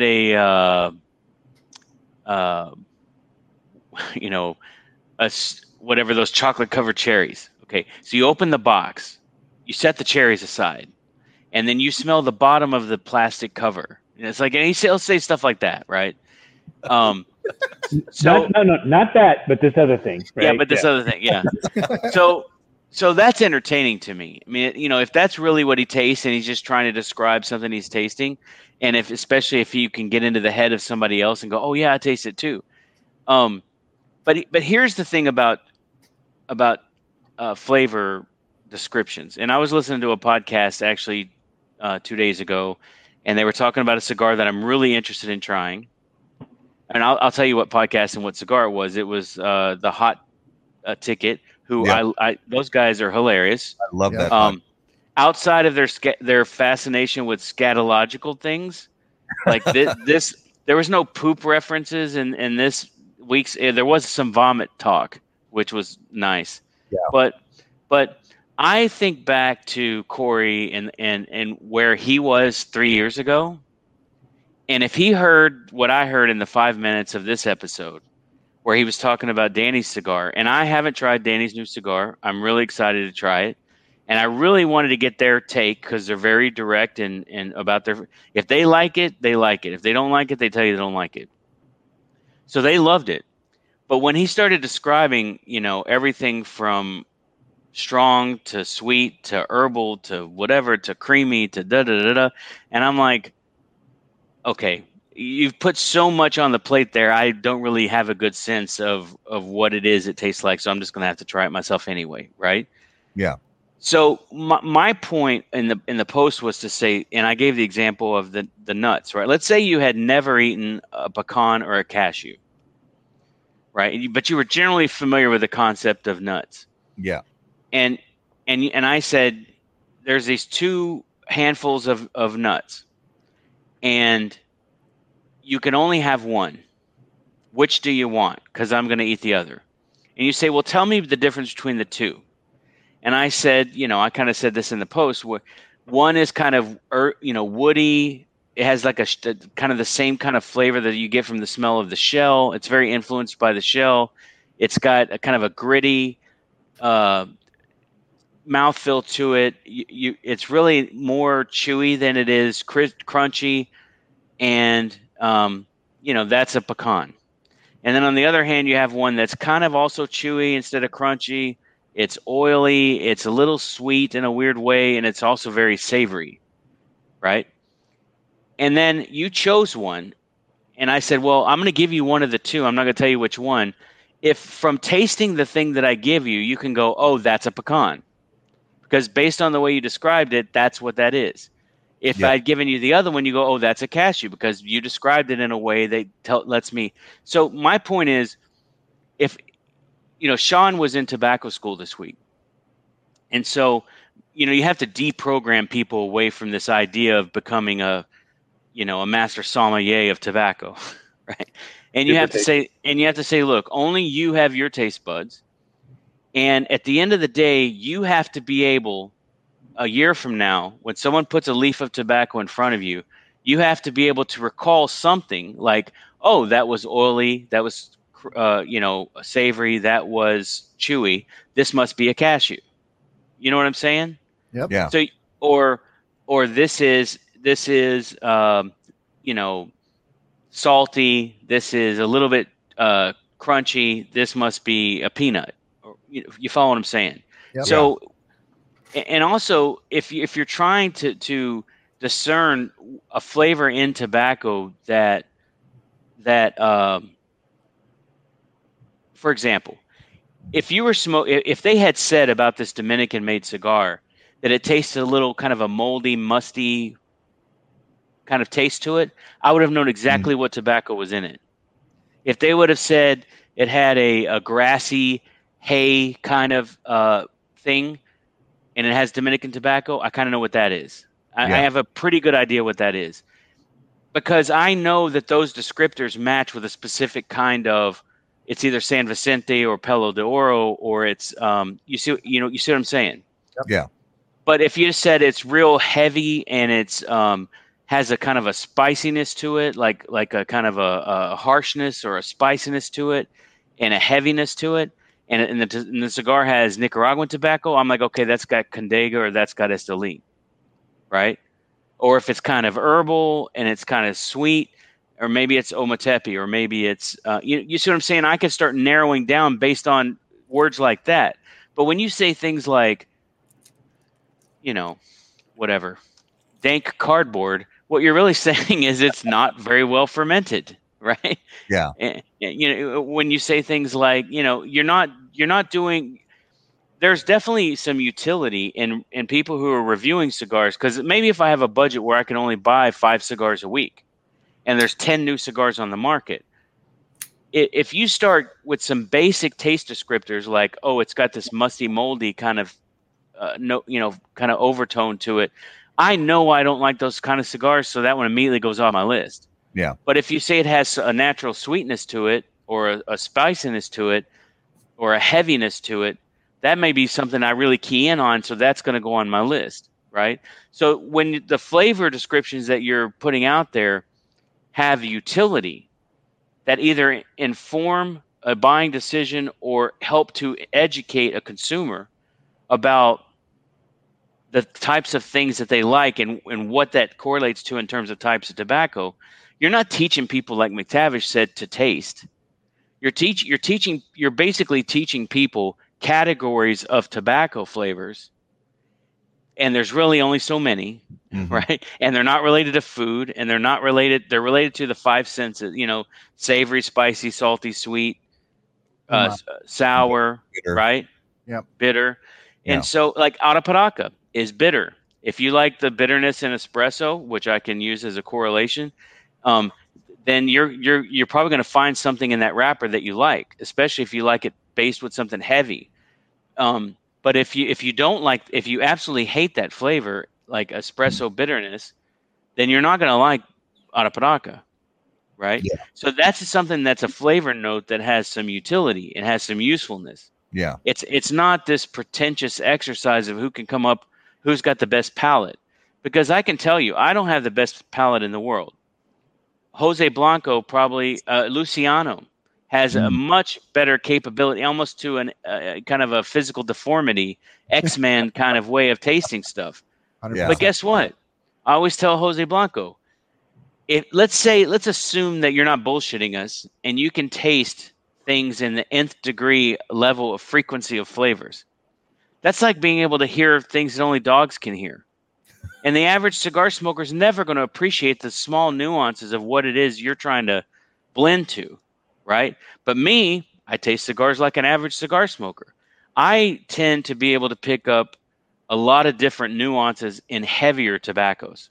Mm-hmm. So where someone who doesn't really smoke heavier tobaccos a lot may be overwhelmed by the heaviness, so that they can't kind of have a distinct kind of spectrum of flavors, I do well in that spectrum. Yep. Whereas Mike does a lot better than me in picking up the nuances in milder cigars. I don't know that maybe Mike does have a better biological ability to taste than I do, but Mike has never described a flavor to me in these bullshit terms, because it has no utility. If I'm trying to describe to Mike something in terms of a blending process, which we do sometimes at a distance, like I'll send cigars or I'll leave cigars, and then 3 months after I'm gone, we're smoking them at the same time. We don't use language like reviewers use. We use language like tobacco people use, right? Which is either in the form of the 5, 6 flavors. It's in the form of describing it in the terms of another kind of tobacco we know, with adjustments, right? Or it's in terms of how that tobacco plays in the blend. Is it a heavy tobacco? Is it a bright tobacco? Is it something that tastes good by itself, and really you're trying to build nuances around it or complexity around it? But, that's my whole point. When I got to that section of the podcast, it's like I completely tuned out. I'm like, I came here to hear an honest opinion on this cigar, which I received, which is they loved it. So it's definitely worth trying. But in terms of does it taste like Henderson Ventura's other cigars? What kind of Dominican tobacco does it have in it in terms of what can I expect? Those kinds of things I didn't hear. I heard a lot of things, fancy, colorful words. And that's not taking anything away from the Hot Ticket podcast, because I consume that podcast as well as many other ones, probably as many as anybody. Yeah. But to me, that's where you hit the 30-second skip button, where you're, bullshit. Okay, let's get back to the real stuff. Yeah. Well, and I think a lot of, I think the majority of cigar smokers are thumbs up, thumbs down kind of people. They either like it or they don't. And I think a lot of cigar smokers, especially newer people to cigar smoking, they want to be that super taster. They want to be able to say, this tastes, like, salty nuts, or, whatever. But do you know why that is? That the only reason why that is because a wine magazine publisher created that standard in the cigar business. Before 1994, 1996, not one single master blender in the cigar world, Benji, Eladio, none of them, not a single one of them spoke in terms of wine terms, in terms of food terms, in terms of these bullshit terms. None of them, not a single one. They spoke in terms of texture. They spoke in terms of density. They spoke in terms of body and strength. They spoke in terms of sweetness and floral aromas. They did not speak in terms of black pepper, white pepper, red pepper, crushed red pepper, turmeric. They didn't speak in those terms. And they didn't have to. And they were still masters. So you're right that there's a go, no go for most consumers. But you have to give them the information that helps them make the decision to invest $10 or $15. Yep. Right? Yep. Like, should I smoke this cigar? The answer is yes. Unless you don't smoke cigars. Every cigar, if you have the time and you know a little bit about it, you should always try it, because you might love it and you might hate it. But either way, you learn something about your taste, and then you know what not to buy in the future. Yeah. So then the next time you say, should I smoke this? The answer is, well, okay, should I smoke Cro-Magnon? Okay, do you like, what do you normally smoke? Do you like Liga Privati? Do you like La Flor Dominicana? Do you like, Tricky Traca? Then you're probably going to like Cro-Magnon. If you don't like any of those, you're probably not going to like it. So, that's just, that at least has utility. Yeah. Oh, I'm doing a thing. So I grabbed this out of my humidor. This was from the pre-release of the when you made the Mode 5 Vitola of the Cro-Magnon back in 2013 or something like that. Yeah, that came up. That actually came up in my memories not too long ago. The first shipment of Aquitaine Mode 5s.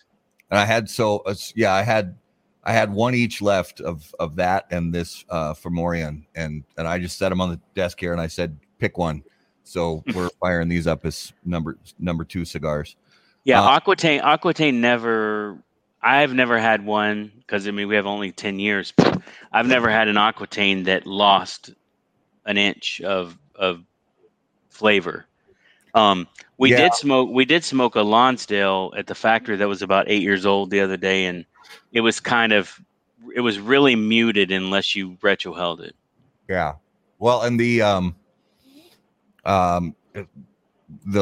Lancero, I know it's not officially a Lancero, but of the Aquitaine, although they're not old, they haven't been around long enough for them to really have a lot of age on them. But I would think that over 5 years or more, they're probably gonna, mellow out a little bit and lose some of that depth. But it's still kind of moot, because it's still going to smoke properly. It's still going to have all the flavor and texture characteristics that somebody would expect out of it. Yeah, those cigars that have really heavy fillers, they they have longer staying power. It's because the tobacco just naturally has a lot of flavor and texture, and they're fermented over a long time in the first place. So it's not like one of these deals where you're getting kind of a little bit under fermented tobacco that has this hit of harshness that seems like strength, and then it just goes away. Yeah.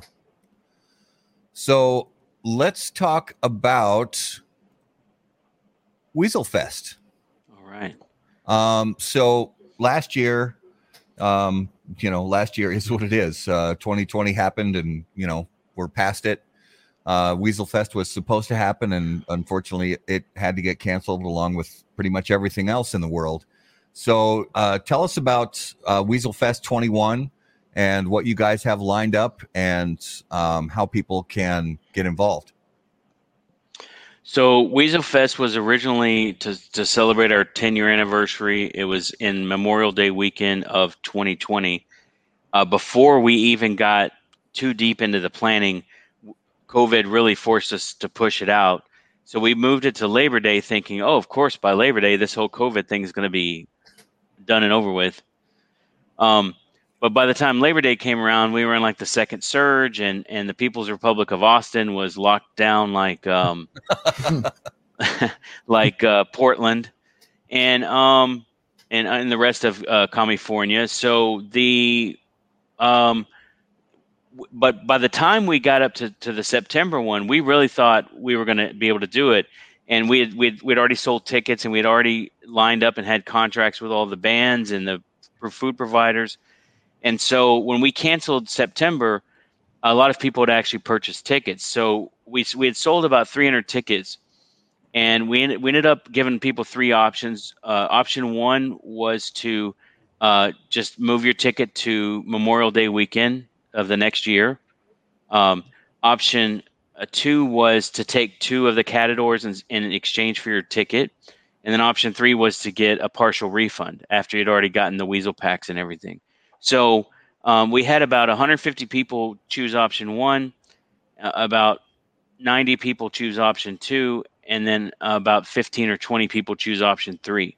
So this year we've waited to the last possible minute to put the ticket portal up because of two reasons. One, we had to reconfirm and book all the artists again. And actually, last year, we ended up giving them a large part of the deposit to them, regardless of what happened, because they were all hurting as well. But that bought us a little goodwill. Most of them, or almost all of them, in fact, except for maybe a couple of the beer vendors, have decided to come back this year for sure. So what's going to happen is tomorrow or the next day, probably tomorrow, the portal will open up for the 150 people who chose option one. So if you chose option one, you'll be able to log in. You'll be able to book a new ticket for this year. It'll go into your cart, and then you'll be able to use your confirmation number from last year, which we'll give to you, as a coupon that takes 100% of the ticket price off. So last year the tickets were $250. This year I think they're $275. But you will also have the ability to upgrade to a VIP, and the portal will tell you what VIP means. It's kind of more unlimited food and drink. It's access to the headquarters during the event. It's access to our beer collection and our bourbon collection. And it's also, we have a special thing happening with Staccato, which is one of the premier firearm companies here in Austin or in the world. And they're going to do some training on Friday before Weasel Fest. And we're actually going to go to the one of the coolest shooting ranges in the world together on Sunday, and all your ammo, everything's paid for. So that comes with VIP. Then what will happen is by next Friday, if you chose option 2 or 3 of last year, we'll give you early access to the portal so that you can have the opportunity to buy a ticket. And then by next week, we are going to open up the portal to any new ticket buyers. And we'll be able to sell tickets until they're sold out. We're only going to be able to do, because of the COVID restrictions, we can only do about 300. So here's the problem. The city of Austin still has not approved our permits. We got past the health and safety portion of the permit review, which is the hardest hurdle from a COVID perspective. But there's still kind of like, bureaucrats in the rest of the city government that may throw a wrench in the works. It's unlikely, but it's still possible. But either way, we're going to open it up. You'll be able to buy the tickets, upgrade the tickets, or just, cash in last year's ticket. And then you'll also be able to buy the Catadors. And then this year we're only doing one Weasel pack, but it's kind of more stuff. It's more heavy duty. And that is coming probably 2 weeks before the event in the middle of May. So one of the things that Skip, you ought to talk to him about that I think a lot of people don't really kind of understand is this is a concert, an all-day concert music venue. Music festival, yeah. Right? That allows you to drink and smoke So it's not like, you know, I think a lot of people are really, have been to like cigar events, like where there's a lot of cigar manufacturers and they kind of go around, they trick or treat, they put their bag out and they get their free stuff and there's some sales kind of going on and whatever. This is really kind of focused on the quality bands. I mean, Scarface is coming from the Ghetto Boys and several other people that are playing. So the music portion of this is not like what you would have at like your typical, you know, cigar fest, or not. And I can't even really say cigar festival because I think it's more like South by Southwest or Austin City Limits on a small scale. I mean, just to give you some idea, at 300 attendees, we're spending about $700 a ticket. So when you add in the food, we're getting Valentina's Tex-Mex and Style Switch Barbecue. We're getting Texas Sotol, which is kind of like a tequila type thing, and also Garrison's Bourbon. We're getting, we hope, 512 and Independence Brewing, which are two big Austin breweries. So you're going to get at least, you know, 2 beers, a whiskey, a tequila, a Sotol, 2 meals. You get Superfonicos, Scarface, Third Root, and then you get our DJ from Las Vegas who does, you know, $100,000 shows in Vegas. He's going to be here for all 12 hours. And then, you know, we do have a special release cigar. We have a cigar event at Habana House the Friday night before the event, which is going to be a really big event, you know, about a half a mile from here, which is more of a kind of a classic cigar event. But, you know, we're spending about $700 a ticket, and the actual price of the ticket is, you know, less than $300. So you're getting, in terms of the value of what you're getting, at least what it cost us, you're getting, you know, just the sound equipment for the bands and the stage is something like $50,000. We're like $100,000, I think, into just paying the artist to play the, you know, a concert. Yeah. So, you know, the food and stuff is also high, you know, top. I mean, if you guys have ever been to our IPSPR party or anything we've ever done, we don't do it half-assed. So it's more of a customer appreciation event than it is a cigar event. Right. You know, we're having a lot of our retailers fly in. You know, it's not going to be focused around us moving a bunch of cigars. We want to get the sales of the cigars out of the way early on. I mean, if we sell, you know, 1,500 boxes of Catadors at $100, we're going to recoup about 3/4 of it. If with the ticket price, we recoup the other 25%. So between the ticket price and the cigar sales, it's about break even for us. In terms of the $210,000. But, you know, so it's not a money-making thing. It's really more of a customer appreciation event where we figured out how can we do a world-class thing without, you know, going broke. Yeah. Right. Yeah. So, look, I mean, you know, if you come and you don't like it, and then we just want to invite you next year. Are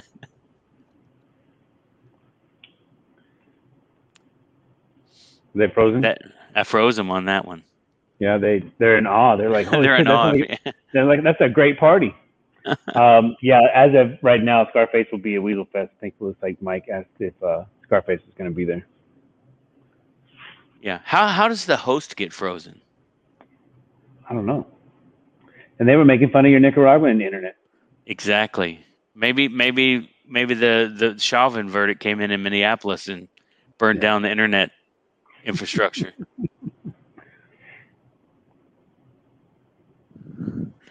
So anyway, that's Weasel Fest.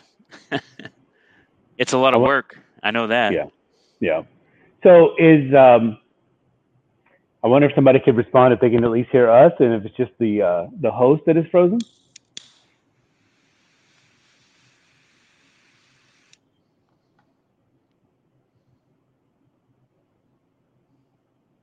No one has said anything. So, were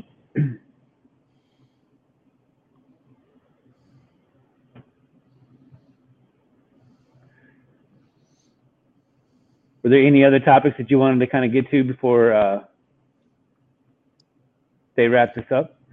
I want to do the guess that number, or the number de los muertos or whatever. That's my favorite segment. Yeah. I can't see from the comments if people can still hear us. Sean can hear us. Yeah. That dude gets all over, man. Yeah. He's eastbound and down. That's right. I don't know. This is usually where Mike Stefankevich has something to add.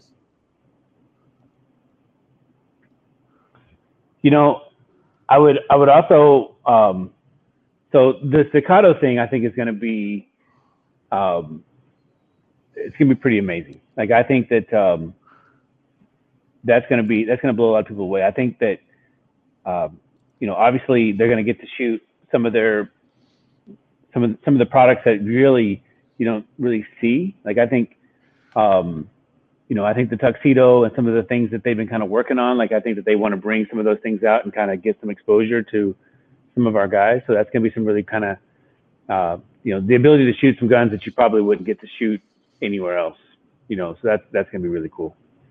Yeah. I mean, you're talking about $3,000, $4,000, $5,000 handguns. Yeah. And ammo. And trained by some of the best guys. Right. So, yeah. So we'll see. So that's a 4-hour deal. So I think that's I think we have it slated from I think 1 to 5, and that will also be catered. So we're gonna have one of the food vendors come out and you can probably just do some tacos, something easy that they can do out there. So yeah. He said they'll be back in a minute. So let's just talk amongst ourselves, Mike. Like the last couple minutes, yeah. So, what was your takeaway from the trip in Nicaragua? What were some of the things that? I mean, obviously you're back into Austin. So, what has when you're leaving the factory and you know you're going to be gone for a few weeks? Like, what are some of the things as you kind of like how do you relinquish some of the like what goes to your mind when you're trying to shut down? Like how do you process that? Like, that's a good question. Well, so there's like key projects that I have to get done before I leave. So for the big ones for me that are coming up are the Collector Sovereign, which is going in the Weasel Pack. That's a cigar we did before, but we had to change the box and do a few other things. So there's that, and then we had to get the craft box off and going. We've got the Grand Perfectos coming out in the boxes. Last year's Catador are going to be individual boxes this year. And then we have, you know, so we have those kinds of projects. But I mean, like as you can see at the factory, really for me, when I'm back in the factory, it's really about keeping the little things in between the lines, right? Right. And so so these guys are back. So when I leave the factory, you know, having left before COVID, I hadn't left the factory for more than a month outside of a holiday in like 7 years.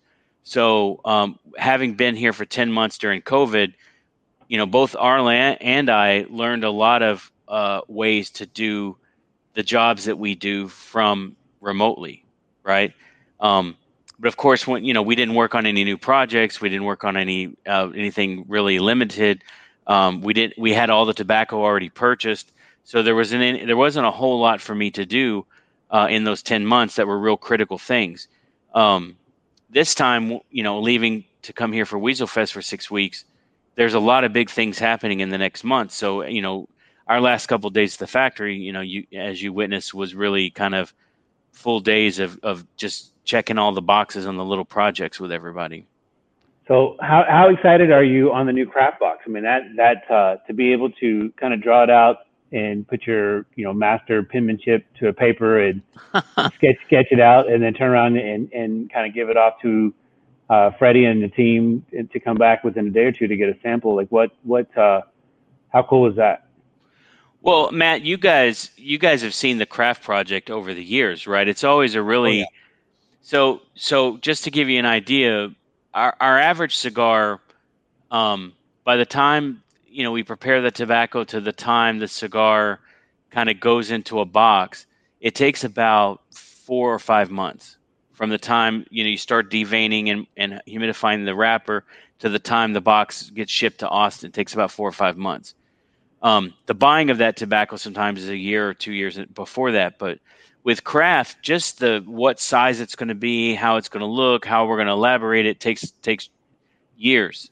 So, we're already kind of have ideas for next year's Catador, next year's craft, the craft 2 years from now.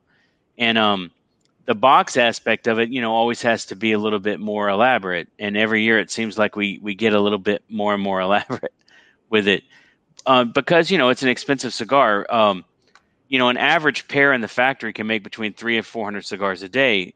And then the people who are working on craft, it's always, because of the way we produce it, it's always ends up being that they can produce like 100 to 200 a day.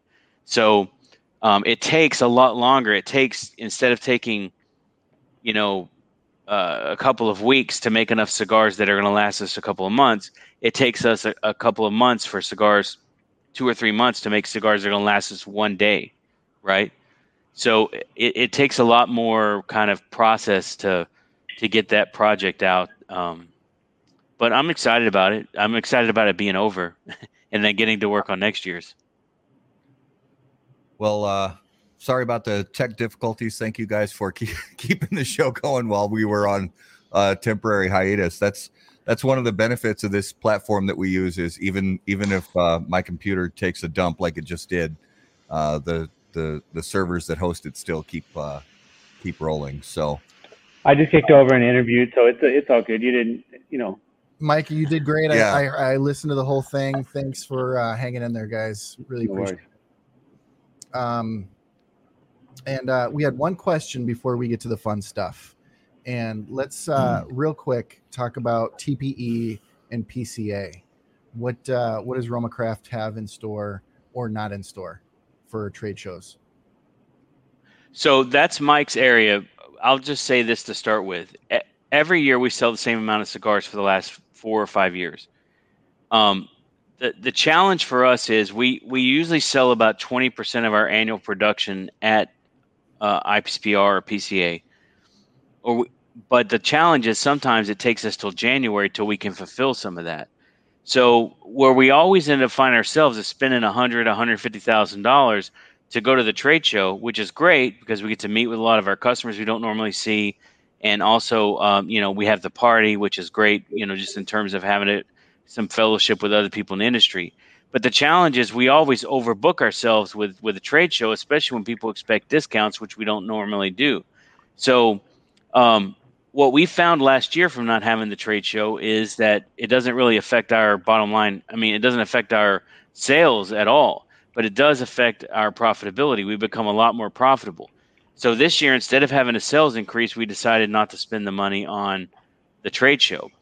The flip side of that is we really made the decision based on the fact that the feedback from our customers is that they're not going. So if the retailers aren't going to be there, there's no reason for us to be there. So next year that might change. Either way, we're still members of PCA and we still contribute. And, if they call us and say they need help with something, we're definitely willing to step up and do that. It doesn't make sense for us from a capacity perspective, from a financial perspective, or from a customer relationship perspective to be there if our customers aren't going to be there. Yeah, I think the kind of net conversations that I've had with people across the United States is, it's kind of mixed, right? So obviously the states like, Arizona, Texas, Florida, Georgia have kind of been opened and remain open and functioned really without really missing a beat. And I'm sure those guys will go. But then you look at California, Michigan, New York, some of these other states kind of in these other areas that have had a lot more restrictions, they're just now kind of getting the ability to kind of open up, 25, 50%, right? California, especially Michigan. And so what ends up happening is that, yeah, they've been able to sell products, but are they really going to need to come in and stroke big orders to get a little bit of a discount? They may go just because they want to get out of their state and just kind of get something new. So the attendance may kind of normalize, but I don't necessarily think that people are going to necessarily, go there to buy deals or to load up on products. And so we can do a lot of stuff virtually. right? And a lot of the times, it's actually, if you looked at kind of the timing of the two trade shows, originally you had one in January, and then you had the other one kind of in the summertime. So it was kind of like one kind of acted like, the TAA, and the fact that, people kind of got it in January, and they could kind of take care of the ordering that they need to do, kind of January for the first two quarters, and then kind of, reassess where they are kind of going in July, kind of finishing out the year. Well, when they kind of mushed them side by side, I mean, I think they're only like 6 weeks apart.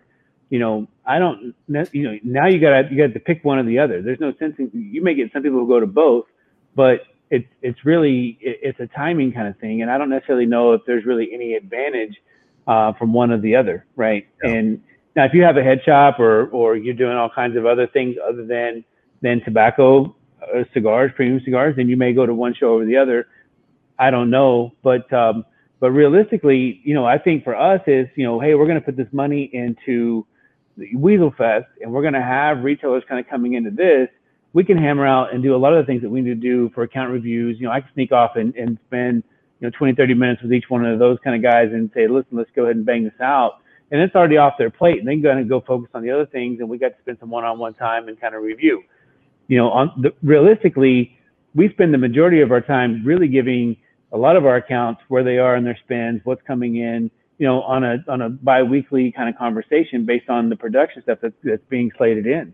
So there's really,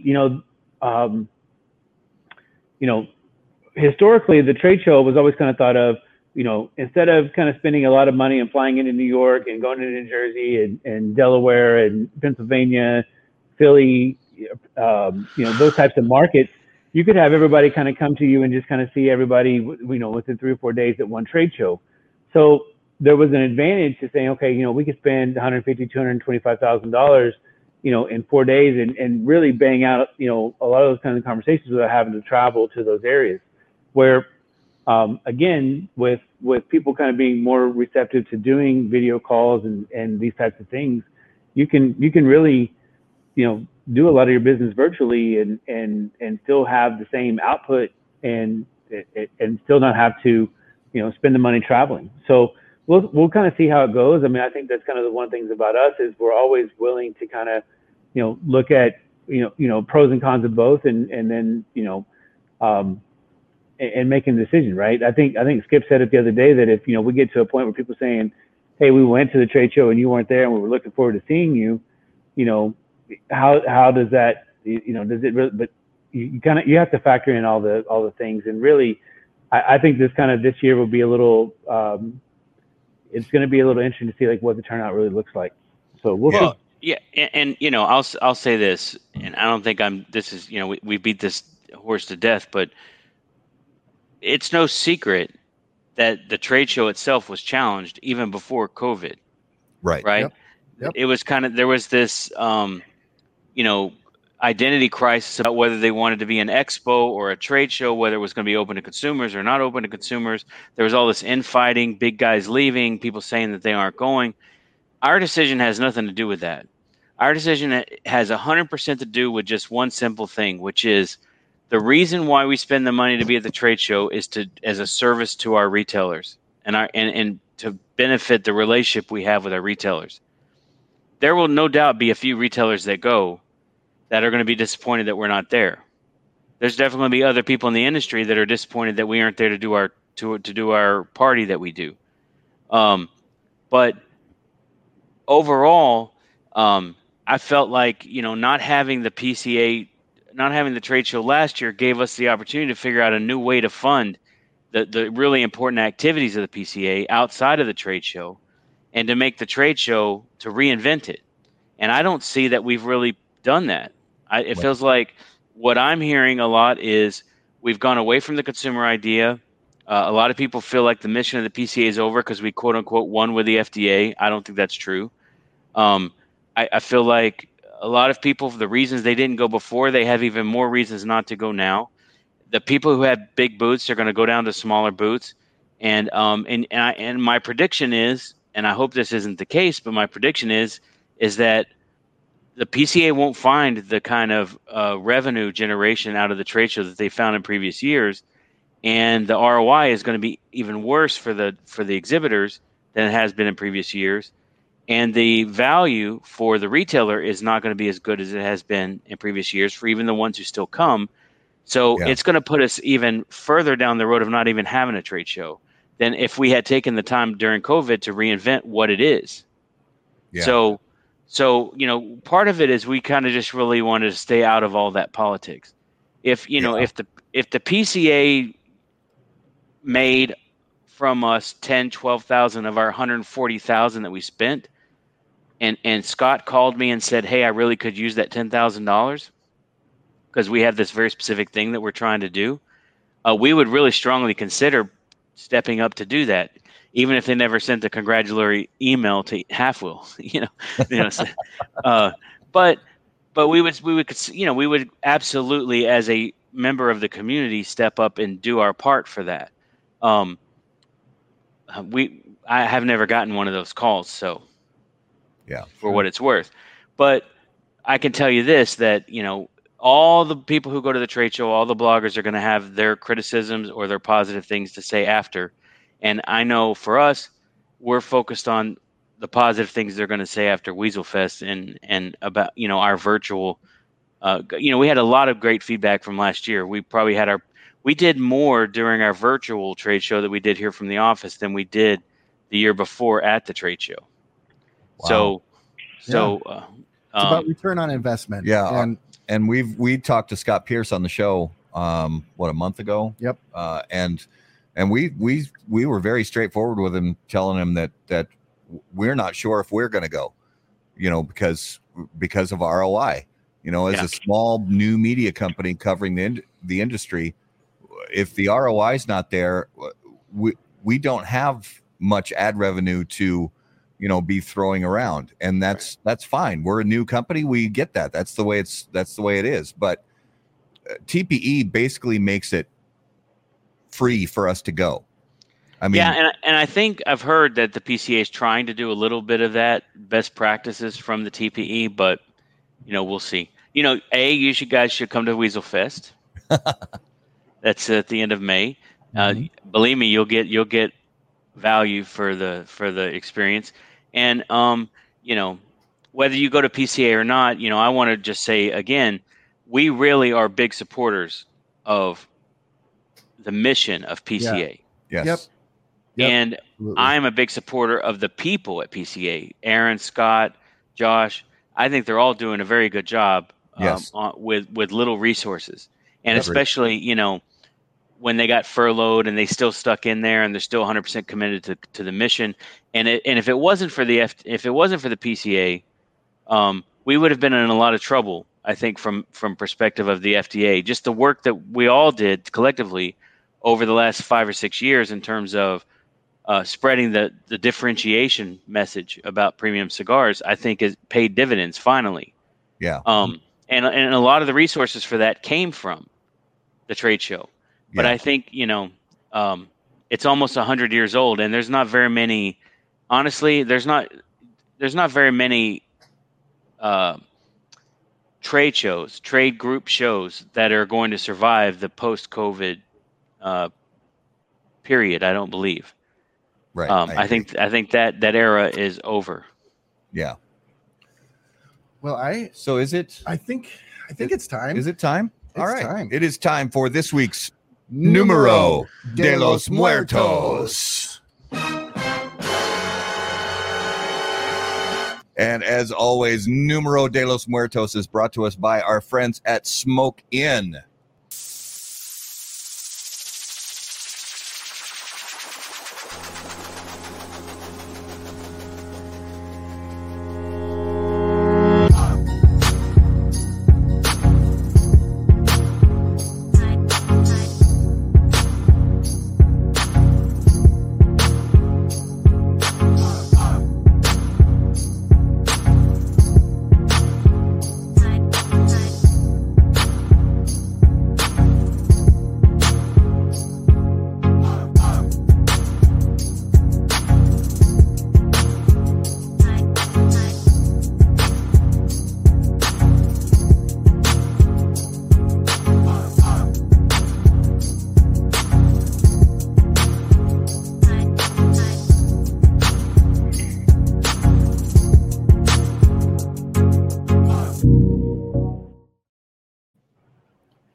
All right. Numero de los Muertos brought to you by Smoke Inn. Garrett, what do you have for us this week? Well, this week I've got a bigger number. All right. Than we normally get. So this week, the number is 780 people a year die because of this in the U.S.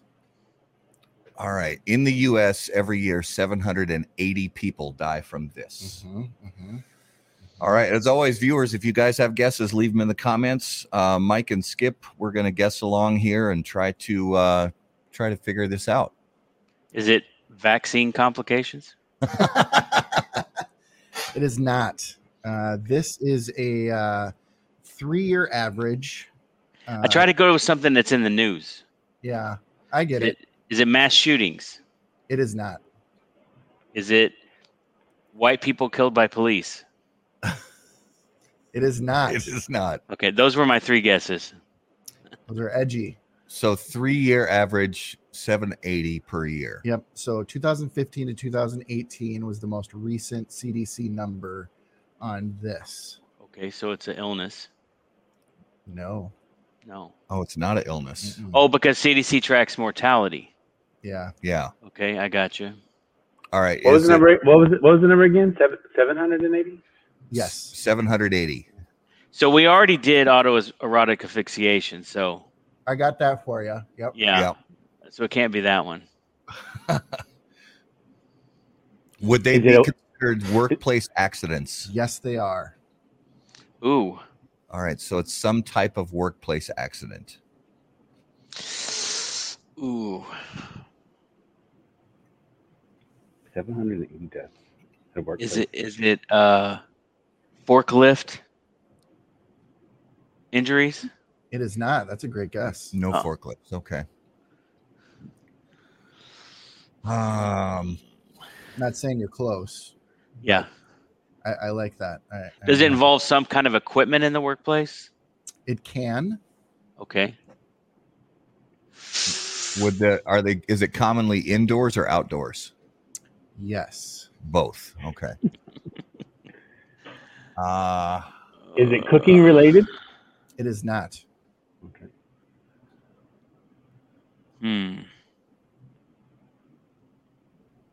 Any guesses from the peanut gallery? Not yet. Nothing. No. Usually we've got people lined up. Usually it's me. Yeah. It's a true story. And the guess is always love autoerotic asphyxiation. Yeah, but I shut that down now. Yeah. Yeah. That number's a lot higher than people thought. It's true. That was a high It number. was higher than I thought. Yeah. So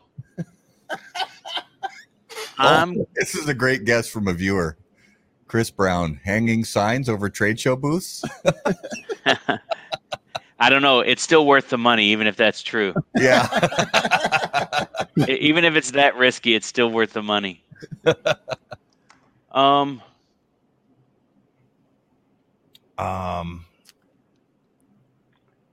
So Is it the dudes that fall over the boats and the fishing boat guys? Oh that no, drown? Oh, okay. no, I did do that one though. oh yeah, I mean, we that- did. Yeah, That's one of the top 10 most dangerous jobs. it is. Yeah. All right. Did we say our vehicles involved? They can be. They can be. All right. First hint is I'm going to give you a region. So the biggest numbers come from Texas, Oklahoma, and Wyoming. Okay. So it's I have Maybe a cat- guess. oil and gas related. It is not. Oh, see, that's where I was going was oil work. Animal husbandry. You're getting real close. Oh, no way, really? Yeah. Ooh, because those are all cattle regions. Mhm. Well, in Oklahoma, it's sheep, but It's not like exotic animals like Tiger King No, shit, is no, it? no. Okay. ooh, Because that's Florida. That's I like the way you think, though, Matt. yeah. You got to go for the crazies. Mhm. Tyler has got to have a good guess here. We haven't seen Tyler chime in a little bit. Yeah. No. Probably throwing bags. Yeah, he's throwing bags. Is it related to livestock? Yes. Okay. Rodeo, dude, the clowns from the rodeo. 780. That'd be a lot of rodeos. That'd be a lot of rodeo clowns. You never know. There's a lot of bulls out there. I don't know. It could be. That's true. Well, the ones that are classically trained in France, like buckets. Mark says stampedes. Is it stampedes? It can be. It can be. So Skip he kind of said the term that I was looking for, but it wasn't an answer. Cattle? It's basically cattle farming. So whether you're, it's either a cattle hand or, cattle farming in general between the equipment. Let's see here. I got all of little known fact. For 2 years in high school, I worked on a ranch in Amarillo. Oh yeah. Oh, did you? And we did rounding up the new steers, cutting the nuts. We did butchering. We did the whole deal. Reaching the glove into the cow vagina. Oh. We did the whole deal. Did you ever have any close calls with, dangerous situations? Yeah, I think the most people ever got hurt was kind of common was people getting stuck between like the fence and where they're trying to get the cow into like a chute. Yep. And then getting behind the gate or whatever and getting kind of crushed by that. So here are all the different kind of subcategories that have taken lives. Everything from feeding, moving animals to different pens, loading animals on truck or trailer, right? Artificial insemination, hoof care, dehorning, cleaning animals, roping. Let's see here, giving vaccinations, castrating, pulling teeth, ear tagging, milking, branding, shoeing, which is hoof care, delivery of newborns,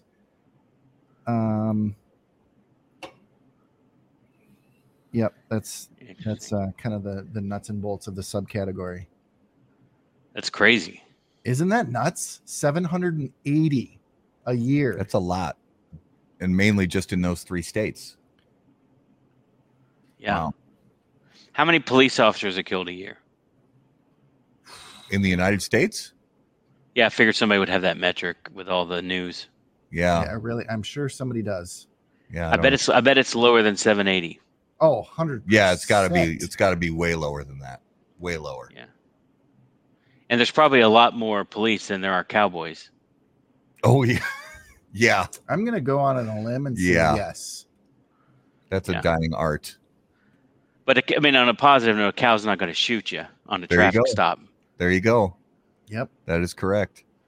So that was a good one. Thank you. That was good. Good guess, Skip. I'm giving Skip the win on that one. That was a good Animal husbandry was that would have given me the Family Feud, Yeah, absolutely. The ding. Yeah, it would have been close enough. Absolutely. So that was this week's Numero de los Muertos. All right, let's move into the quick lightning round. So Skip, the last time we had you on, we did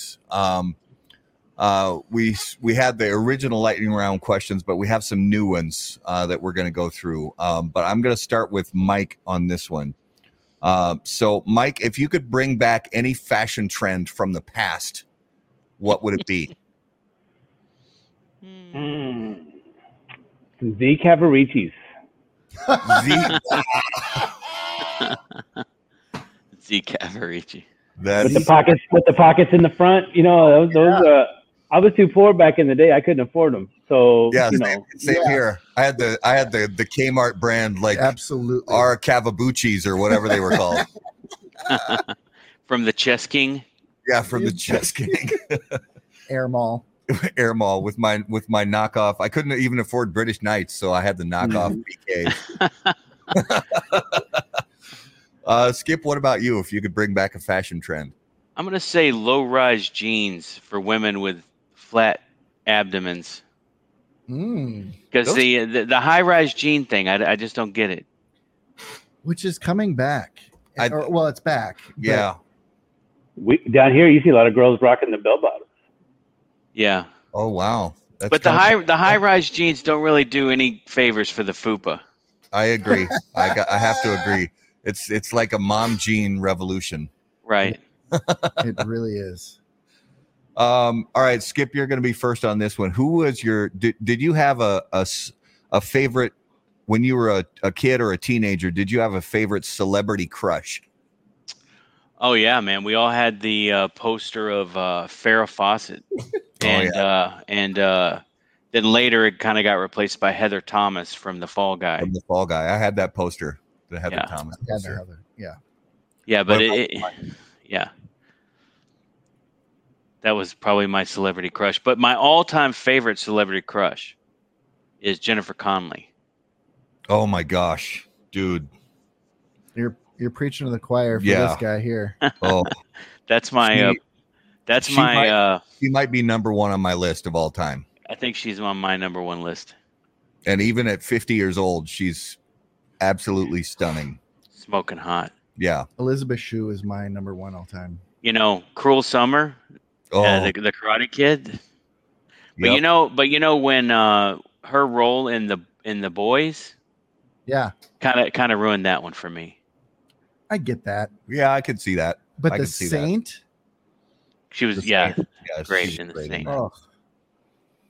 Mike, what about you? What when you were a teenager, what celebrity were you crushing on? Crush, probably Tiffany Amber Thiessen from Saved by the Bell. So 90210 a little bit. Yeah. Just so you know, Mike is only 4 years younger than me, and we went from Farrah Fawcett to Saved by the Bell. Dude, that was she was the hottest thing going around. I mean, we went from 1977 to 1997 in just like that. Yeah, we did. Right.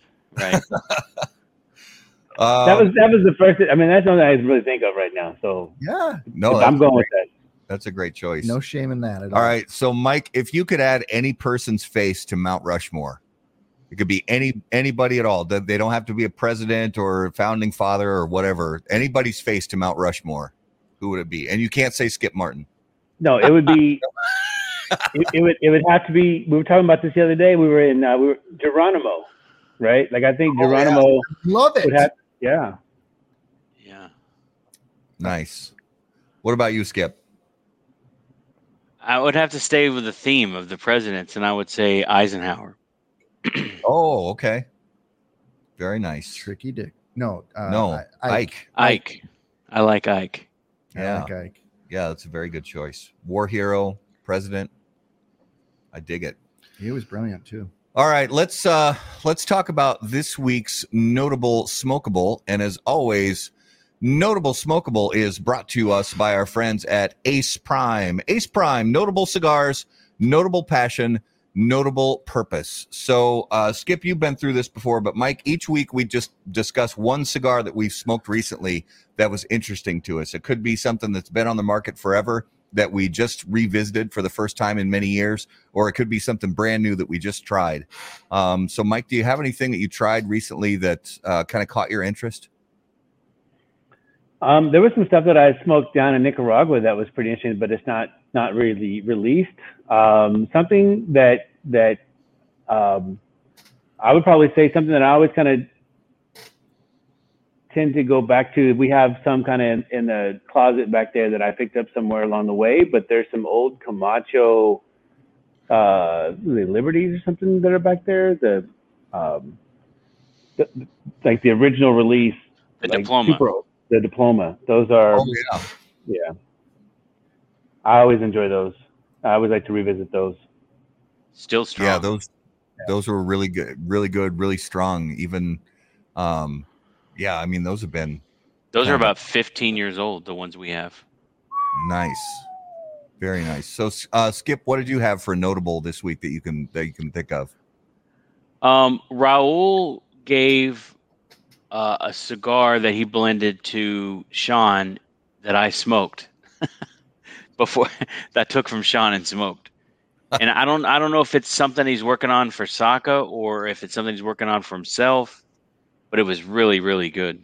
Yeah. The thing is that him and Esteban have very similar kind of trends of the way they work with tobacco. And so, whenever Raul works on something, it's always good. Yeah. Mm-hmm. Nice. Yeah, it's got to be fun to get a chance to try some of those just quick, maybe one-off sort of blends that the guys in the factory put together. Yeah, and Luciano gave us something at the Intercontinental too, right before. I think it was on Cigar Dojo last week, and right after he got off, he had a cigar that he had blended with Ernie Carrillo, while Ernie was in Esteli, and it was him and Ernie had blended it, and it was only a couple days old, but it was really good. While I was down in the factory, I got a hold of the Guaymaro Petite Corona, little box press that the Rothschild. The Rothschild. Yeah. Holy shit! People sleep on that cigar. That cigar is so good. That is a cigar. If you like the flavor, but don't necessarily like the depth of HN, I think that's it's right in that wheelhouse. Like if you like everything about HN, but you just it's just too kind of bold and too much for you, the Guaymaro is right there. I mean, that's a cigar. I can smoke that every day, all day, just like I smoke Octane Anthropologies. That's such a good cigar. Yeah. Yeah. So Garrett, what was your notable this week? My notable was the Almafuerte Lancero. Oh yeah. Plasencia. Yeah. I had recommended that to a friend and I watched his face melt. And then I had thought, I haven't had that in a while. And damn it, that's a good cigar. Yeah, that's one that I don't get a ton of strength from, but I really do like the flavor profile on it. It's not strong, but a lot of great flavors in that cigar. Yeah, that's one of those cigars when you're smoking it, you don't really think too much of it when you light it up.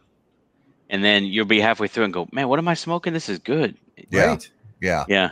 Yep. So mine, I revisited one that I fell in love with years ago, and that's the Joel Sherman 75th celebration from the old Nat Sherman brand, and really super mild cigar, but a lot there's just a lot there. Even though it's mild, it's enjoyable to smoke the whole way through. And was that made by Manolo?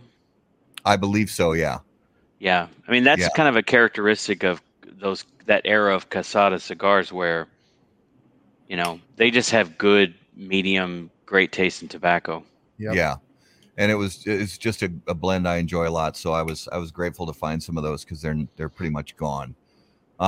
So to give our viewers and listeners an idea of some stuff we have coming up soon, next week on the 26th, we're going to talk to Cynthia Fuente. And then on May 3rd, we have a very different guest, and his name is Jason Ledane, and he is actually he's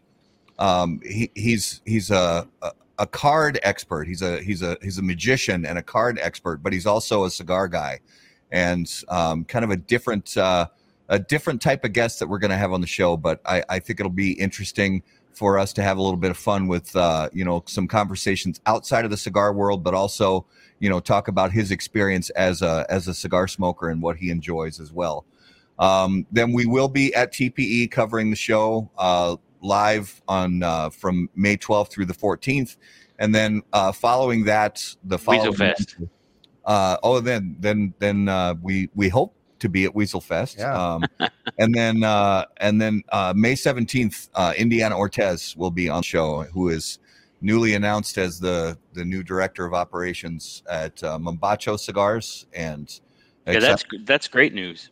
Yeah. We were initially the distributors for Mombacho in the US. Yeah. And then also I've known Indiana now for 5 or 6 years, and it's great to see her kind of moving into that. And also Jesse.